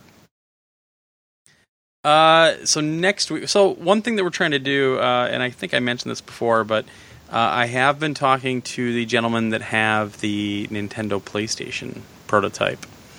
And we're trying to find a workable day to get them on the podcast so we can talk a little bit about that. If you guys have any questions about that, I will start a thread on the forums, or you can shoot us an email. But we're going to try to get those guys on the podcast so we can talk a little bit about some video game history, albeit the Nintendo PlayStation. So we're going to have that coming up. I don't know if it'll be this week, next week. We're not really sure. But yeah, and then next week I'll probably be doing the full review of that amped wireless extender, they call it. Reviewing that on the podcast, getting that written done, and we'll see what happens from there. I don't know if Josh is going to have a review by then either. We're recording a little bit different the next few weeks. We're doing stuff on the weekends and that sort of thing, so yeah, Josh's time is limited for the next few weeks. Yes, and we will see what Josh has. Yeah, that Josh guy. What a dick. Yes. Yeah. Fuck him. Yeah, fuck that guy. So, once again, thanks to Sam for filling in last week. It was a great time. We've gotten some fun comments off that. Thanks to everybody that's downloaded the side quest and listened to it. Looked at the numbers. Holy crap. It did pretty well. So hopefully the guys keep it up, and please send some feedback in. We do have a forum just for the side quest. If you go to the podcast section on our forums, you'll see the side quest up there. Leave some feedback if you could, because that's the only way they're going to get better. They won't listen to us. They'll listen to you guys. Not listening to us. Yeah, they'll never listen to us. I mean, what do we know? But thanks for checking that out, folks, and thanks to everybody that's been giving feedback already. That's very, very helpful. Keep your eyes on the forums, and keep your eyes on the Twitters and everything else. And like I said, if you're an Atelier fan, or if you just want to hear me probably get creepy and weird, we'll be doing that stream of that new Atelier game for PS4 this week sometime, probably on Wednesday. If you want, go to our YouTube channel and just do a search on a Tellier, and you'll find the one from 2 years ago I did. Then you'll know what to expect. So, what am I going to do? Yeah, I got to take one for the team on this one. But I think having Andy like sitting there on the stream, would be good. Oh, I think so too. If they have the time, yeah. So I'll have to talk to them and see if they have a night free. We'll see what we can do. I can even see about getting them on chat or something. Yeah, we'll figure it out. All right. You got anything else, Josh? Just watching the Flyers 1 minute and 4 seconds away from the end of their season. Nobody cares. Yes, they do. Well, be happy because your Phillies are beating the Brewers 1-0 right now. All right. God dang it. Well, but this is a big thing. Like, Washington has had great teams over the last couple of years, and they keep getting knocked out in like the first round. Yeah. And this year they ran away with it. Like nobody was even close to them. They were first overall by a wide margin, and they were up. I think it was 3-0 on Philly. Jeez. And then Philly won the last 2. And the last game, Washington had 44 shots, Philly had 11, and Philly won 2-0. So it was like it was creeping back in. Like Washington's like, oh shit, really? Is this happening again? And right now they're winning 1-0 with 30 seconds to go in the game. So they're probably going to close it out and knock out Philly. But I said I was actually down at the Stash a couple weeks ago. Oh, cool. And I was talking to Walt because, I mean, his Devils are not in, and, you know, my Flyers barely made it in. And I said, look, they weren't supposed to be in the playoffs at all. Right. So, I mean, just that they're there is great. I don't expect them to win anything. I said maybe they'll win 1, maybe 2 games against the Caps. Yeah. I said, but I don't see them doing anything. And I said, I don't care who wins. I said, whoever wins, I want that team to win the cup. Right. Because the Caps have never won the cup, and I went to school down there, and, you know, this is their best shot at doing it. And I'd like to see them actually win it this year. And they knocked out the Flyers. There you go. So actually, well, I'm sorry. I thought you were done. Go ahead. No, yeah. So I want to see them win the cup. Okay. That's my team now. Yeah, nobody cares. Yeah, people care. So 2 things, because I wanted to bring up that Extra Life, the people that we don't have the email addresses for. Yes. But before that, there was something I was going to mention. I totally forgot. So with the new firmware update on PS4, some people found out that they're actually allowing 4 terabyte hard drives now, natively. Yeah. So a lot of people have been asking about drives, and we're like, "Oh, what about this one? Is this one going to work? Is this one going to work?" So far, I do not see a 4 terabyte drive available for purchase that will work in the PS4. In terms of a laptop-sized hard drive. So if you have the Nyko databank, that'll still work, and even on the original model, it'll still work, and you shouldn't have the problems anymore with it. But what you have to look for a laptop drive, so number 1, the drive has to be 2.5 inch, and the big part that isn't being met yet is the height of the drive. So the height of the drive, the 4 terabyte laptop drives that are out there now are all 15 millimeters high. That is too big. It will not fit in the caddy, and it will not fit in the slot. Sony's going to tell you one thing. I'm going to tell you something else, and I have photographic proof to prove this. Sony's going to tell you that it has to be 9.5 millimeter height to work. That's true. It'll work, but a 12 millimeter height drive will also work. 12 millimeter is tight, but it will fit in the caddy, and it will fit in the PS4. I've done it. I have pictures. I've tweeted it. I've done it. It'll work. So more than likely, when we finally get a 4 terabyte drive that's going to fit, it's probably going to be a 12 millimeter because it has more platters. I don't know if we're ever going to get a 4 terabyte, at least soon, that's going to be a 9.5 millimeter. So just know that, and for everybody asking, that's what you have to look for. Every one of the ones on Amazon, every one of the ones on Newegg right now that I've seen, Tiger Direct, etc., have all been 15 millimeter in height, and that will not work in the PS4. So don't waste your money. So, just wanted to say. Okay, let me get to the winners here. Yeah, I think that person must have tweeted me because I can't find it in my email. Oh, okay. Skimming through. Okay. I'll find it in Twitter. Jeez. I hate search on Twitter. So, Extra Life winners that we do not have an email address for. Let me see if this person does, because this one looked a little weird. Oh, and before you get to that. Yeah. Fuck you, 2016. Prince now, too. Yeah. And Patton Oswalt's wife. Yeah. Like, just died in her sleep. Fucked up, man. Yeah, this sucks. But did you see Minneapolis is awesome. Minneapolis is awesome, yeah. Like, the whole city went purple, and everybody went downtown, and there was like a huge dance party with just Prince's music going on. Well, a lot of people went down to First Ave. First Ave is kind of where everything is. The Target, the arena is there. Target Arena is there, and a lot of restaurants and everything. Well, there's a bar called First Avenue. Now, that used to be... Prince used to own that bar. And First Avenue is a great place. It's a great venue. We've seen the Reverend Horton eat there once, and there's actually kind of a side stage as well. They call it the side entrance. But that's where Prince used to hang out all the time. And there was a huge group that went down to First Ave. Yeah. But yeah, everything went purple, and Google went purple. That was crazy. And now we're seeing videos of pretty much every band in existence doing Prince songs. And the best thing ever, though, out of all the Prince stuff, is that a video surfaced of back in 2011.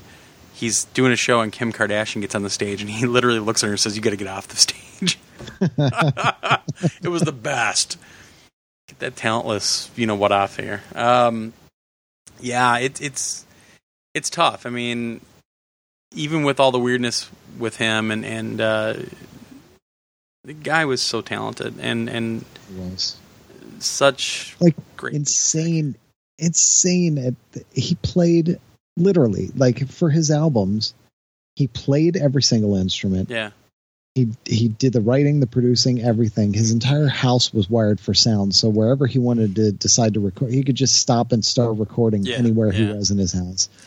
Like, I went back and I looked real quick. I was like, what do I have of his? And I only had just like 3 or 4 albums, really, and a bunch of singles. Yeah. But I made sure I got his entire discography, because he's innovative and just so different. And did you see the video of the Rock and Roll Hall of Fame? Oh my God! For George Harrison, the induction for George Harrison, and Tom Petty, and I'm watching it and I'm like, is that the guy from ELO? And it was. I'm like, holy shit. Yeah.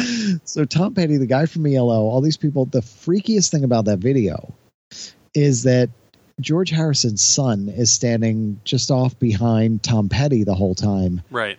And he's a dead ringer for George Harrison. Oh yeah, big time. It's creepy. Because George Harrison was dead at the time. Yeah. And his son is right there and looks exactly like him.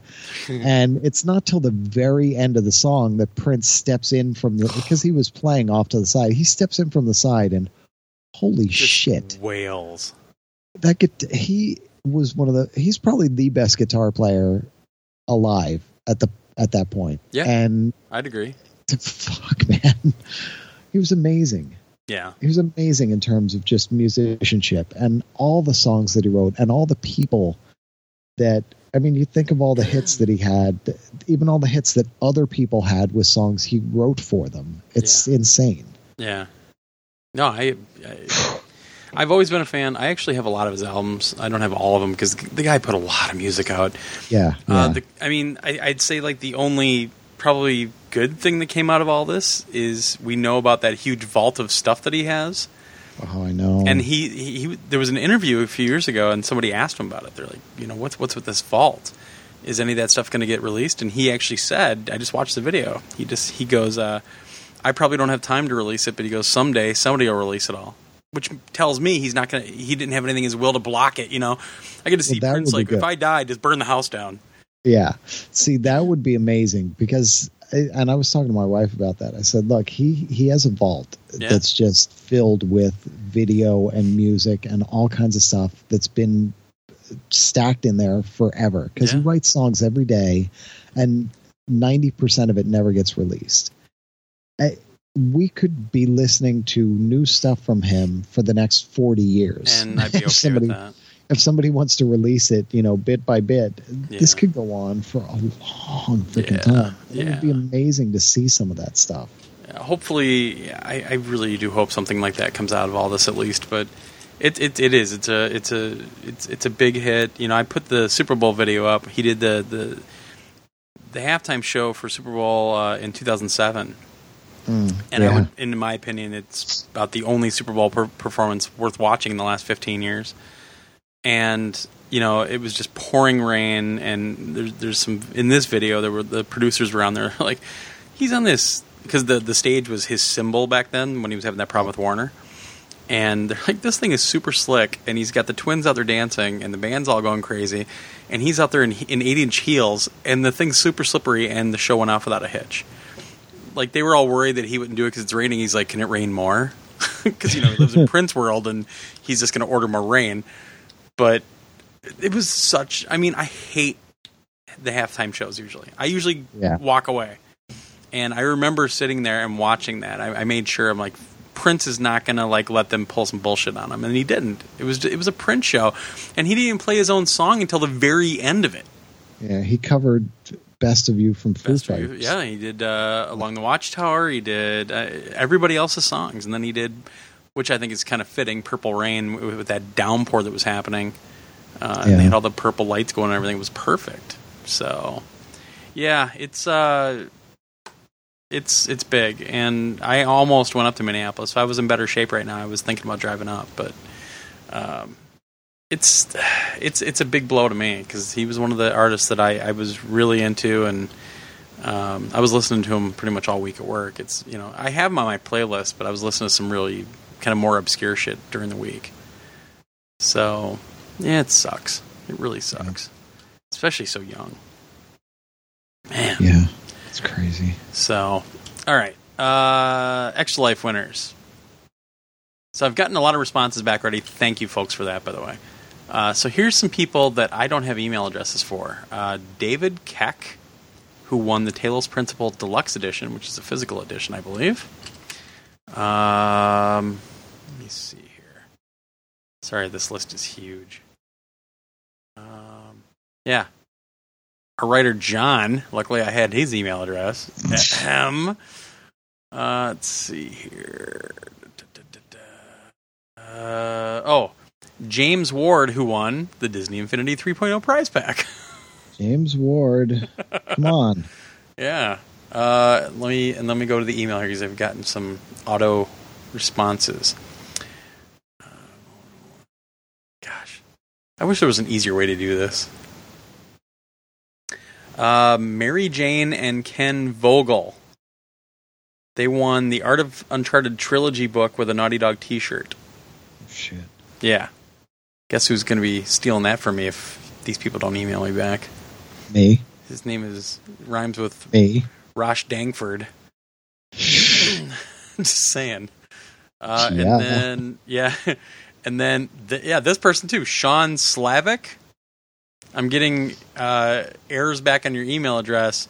You won a copy of Rocket League, and you won the Blue Yeti Blackout Edition USB mic. Yeah. Okay, did anybody win like a copy of Just Cause 3 that I could get? That they didn't we didn't have one. Let me make sure that's it. Oh, wait, here's another one. Oh, that's the same one. James Ward, I already said. And James Ward. Okay, so that's it. So if you folks are listening to the podcast, please shoot an email to glenn@psnation.com with your real email address. And actually, if you could, let me know how much you donated so I can at least try to verify this somewhat. Instead of some asshole like making a Gmail account. No, it's really me. Tell me how much you donated, and shoot an email to Glenn at psnation.com. That's Glenn with 2 N's. And let me know what your email address so I can get your shipping info and everything, please. If not, you've got 30 days. If not in 30 days, we're going to do something else with that stuff. In other words, Josh Langford's going to drive here from New Jersey and steal some of that shit from me. Yep. So, just saying. Actually, I'm back through January, and I still can't find a tweet about that. So I remember where that was. It's fine. Probably in here somewhere. That's fine. So, all right, well, let's get the hell out of here. I got a 4-hour drive ahead of me. Yeah. Thanks very much for listening, folks. Again, the podcast next week will probably be recorded on Saturday. So if you have any questions for the Nintendo PlayStation guys, just in case we get that set up for this week, please shoot those questions over to podcast@psnation.com or check out the thread that I'll start in the forums about that as well. So until then, Josh, you're all done? I am. All right. Let's get the frick out of here. Get out to play some games. Have a great one. We'll talk to you soon. Bye. Now that Sam set the precedent for being all sexy, you got to step up your game. Oh, damn it. I already stopped. So back at Largo, working on my craft, trying to avoid future ice storms. Around that time, the film director, Paul Thomas Anderson, was hanging around at Largo. He had just had a big success with his first movie, Boogie Nights. And he was about to do another movie, and he got friendly with a lot of the people that performed at Largo. When I said to a bunch of us, hey, I'm doing this new movie. It's called Magnolia. I want to put some Largo people in it. Nothing big, just have people in small parts. It would just be fun to have you guys there. I think, okay, great. And he says, why don't you come by my house on Sunday? We're going to read through the script. It'll be a lot of fun. We'll have you read a few different parts, and we'll see which fits best. I think, okay. So I go to his house. Now, he had neglected to tell me that his house was a mansion. I understand that's very hard to fit into conversation and not seem gauche, right? Hey, come by my house on Sunday. Don't be freaked out that it's a mansion. But I wish he had told me, because I got there, I had never seen anything like this in my life, and I instinctively knew I did not belong in there, right? Now, this is in my memory. In my memory, it was this gigantic mansion. It could have been a 3-bedroom house, right? But this is more luxury than I've ever seen, and I'm standing out in front of this place like, I do not belong in there. The getting yelled at potential is enormous. I might as well be by the side of the road in an exterminator uniform standing next to 2 other stooges, right? So I go into this house, and I'm met by an assistant to the production. The assistant says, hey, come on in. Did you have a chance to look at the script? And I said, no, I haven't. And the assistant says, oh. And I say, why did you make that noise at me? And the assistant says, well, it's kind of a big script, and you're responsible for about a dozen 2 to 3 line parts that are scattered throughout this very big script. And if you miss any of the roles that you're supposed to read, which is very easy to do because they are kind of hard to find in there, you would be bringing the entire reading to a halt. Let's take a look at that script then. So the assistant hands me the script, which is the size of the phone book. And I have to comb through this phone book-sized script and find all the parts that I am to read. And it's tricky, because I don't know if you've seen the movie Magnolia, but the plot is everyone in the phone book starts talking to each other.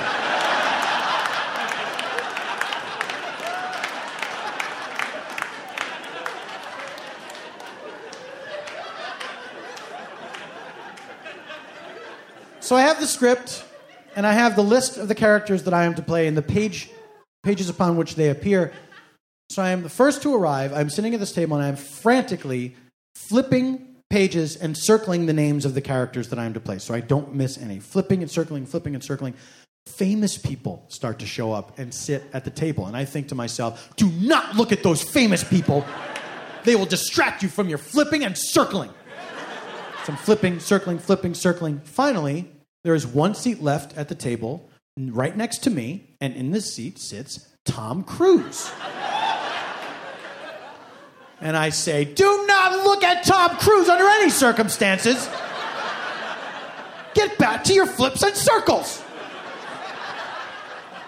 Well, I don't have a chance to ignore Tom Cruise because Tom Cruise taps me on the shoulder and says, "Hi, I'm Tom."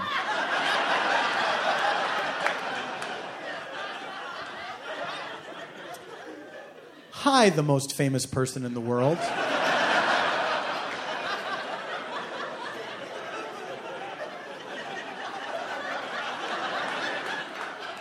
I'm Paul. Tom, did you say? I heard it's good to repeat people's names when you first meet them so you won't forget. Tom. Not Dom Cruise.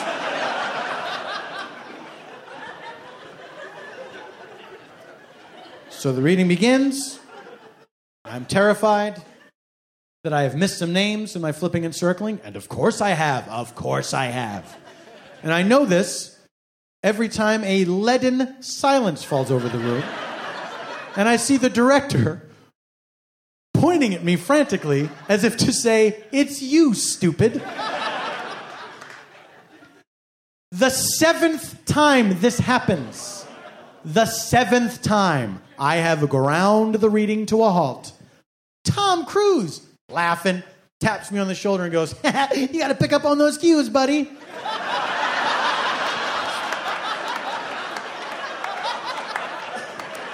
Do I need this from you? Hey everyone, if you're wondering who is wrecking this entire afternoon, the most famous person in the world would like to point that person out to you.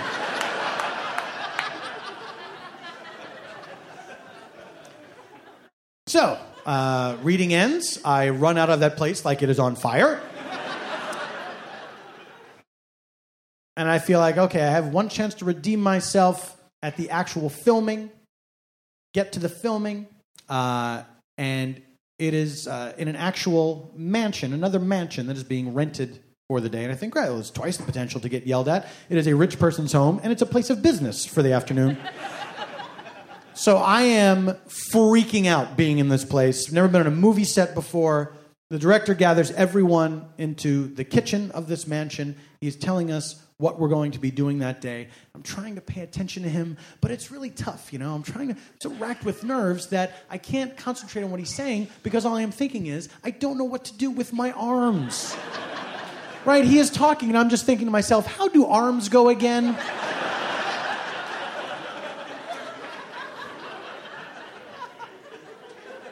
So finally, I espy in front of me, there's this table. I'm in this little breakfast nook. There's this table.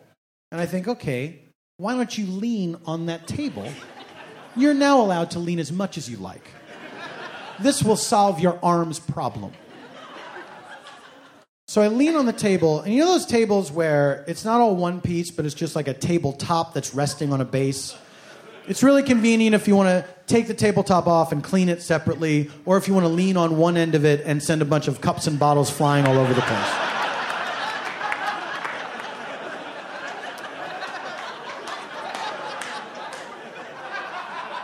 Well, I was not taking the tabletop off to clean it. So I lean on this thing, and cups and bottles go everywhere. Every single person in the room goes, "Whoa!"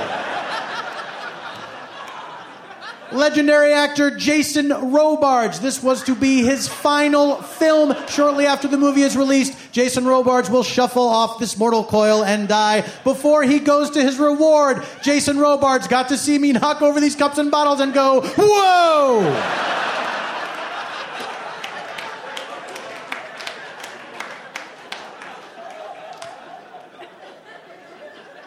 So the rest of the day, I'm convinced, well, everyone here hates me, and when they look at me, cartoon style, I just become a pile of cups and bottles.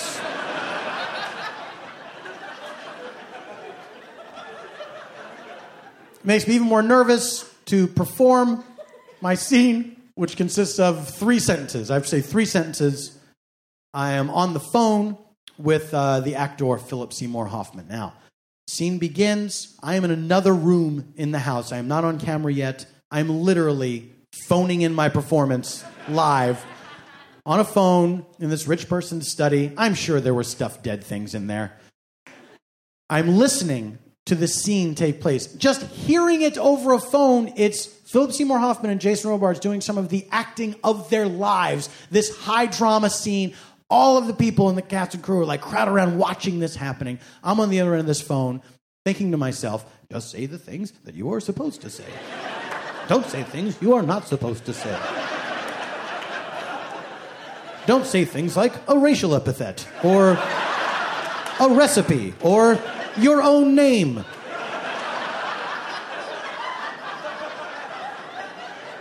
I'm not even on camera. So I'm sweating blood like our Lord in the garden. So they filmed that scene, and I get through it, and then it's time for the camera to be on me, and I think, oh, how am I going to get through this? This is going to freak me out. I noticed there's a lot less people around for my part of the scene than there was for the movie stars. The director might not even be there. It seems like someone just turned on the camera and walked out of the room. So I have my suspicion that my on-camera role will not make it to the finished product. The movie is about to come out. I am at Largo. I'm waiting to be introduced. I'm about to go on stage, and then there before me appears the director, Paul Thomas Anderson. He says, hey, I know you're about to go on. I just wanted to come down in person and tell you I'm really sorry, but I had to cut you out of the movie. And I said, I totally understand. Thank you for having me at all. It was a lot of fun. I really appreciate it. He goes, yeah, listen. And just so you know, I'm not going to stay and watch your set.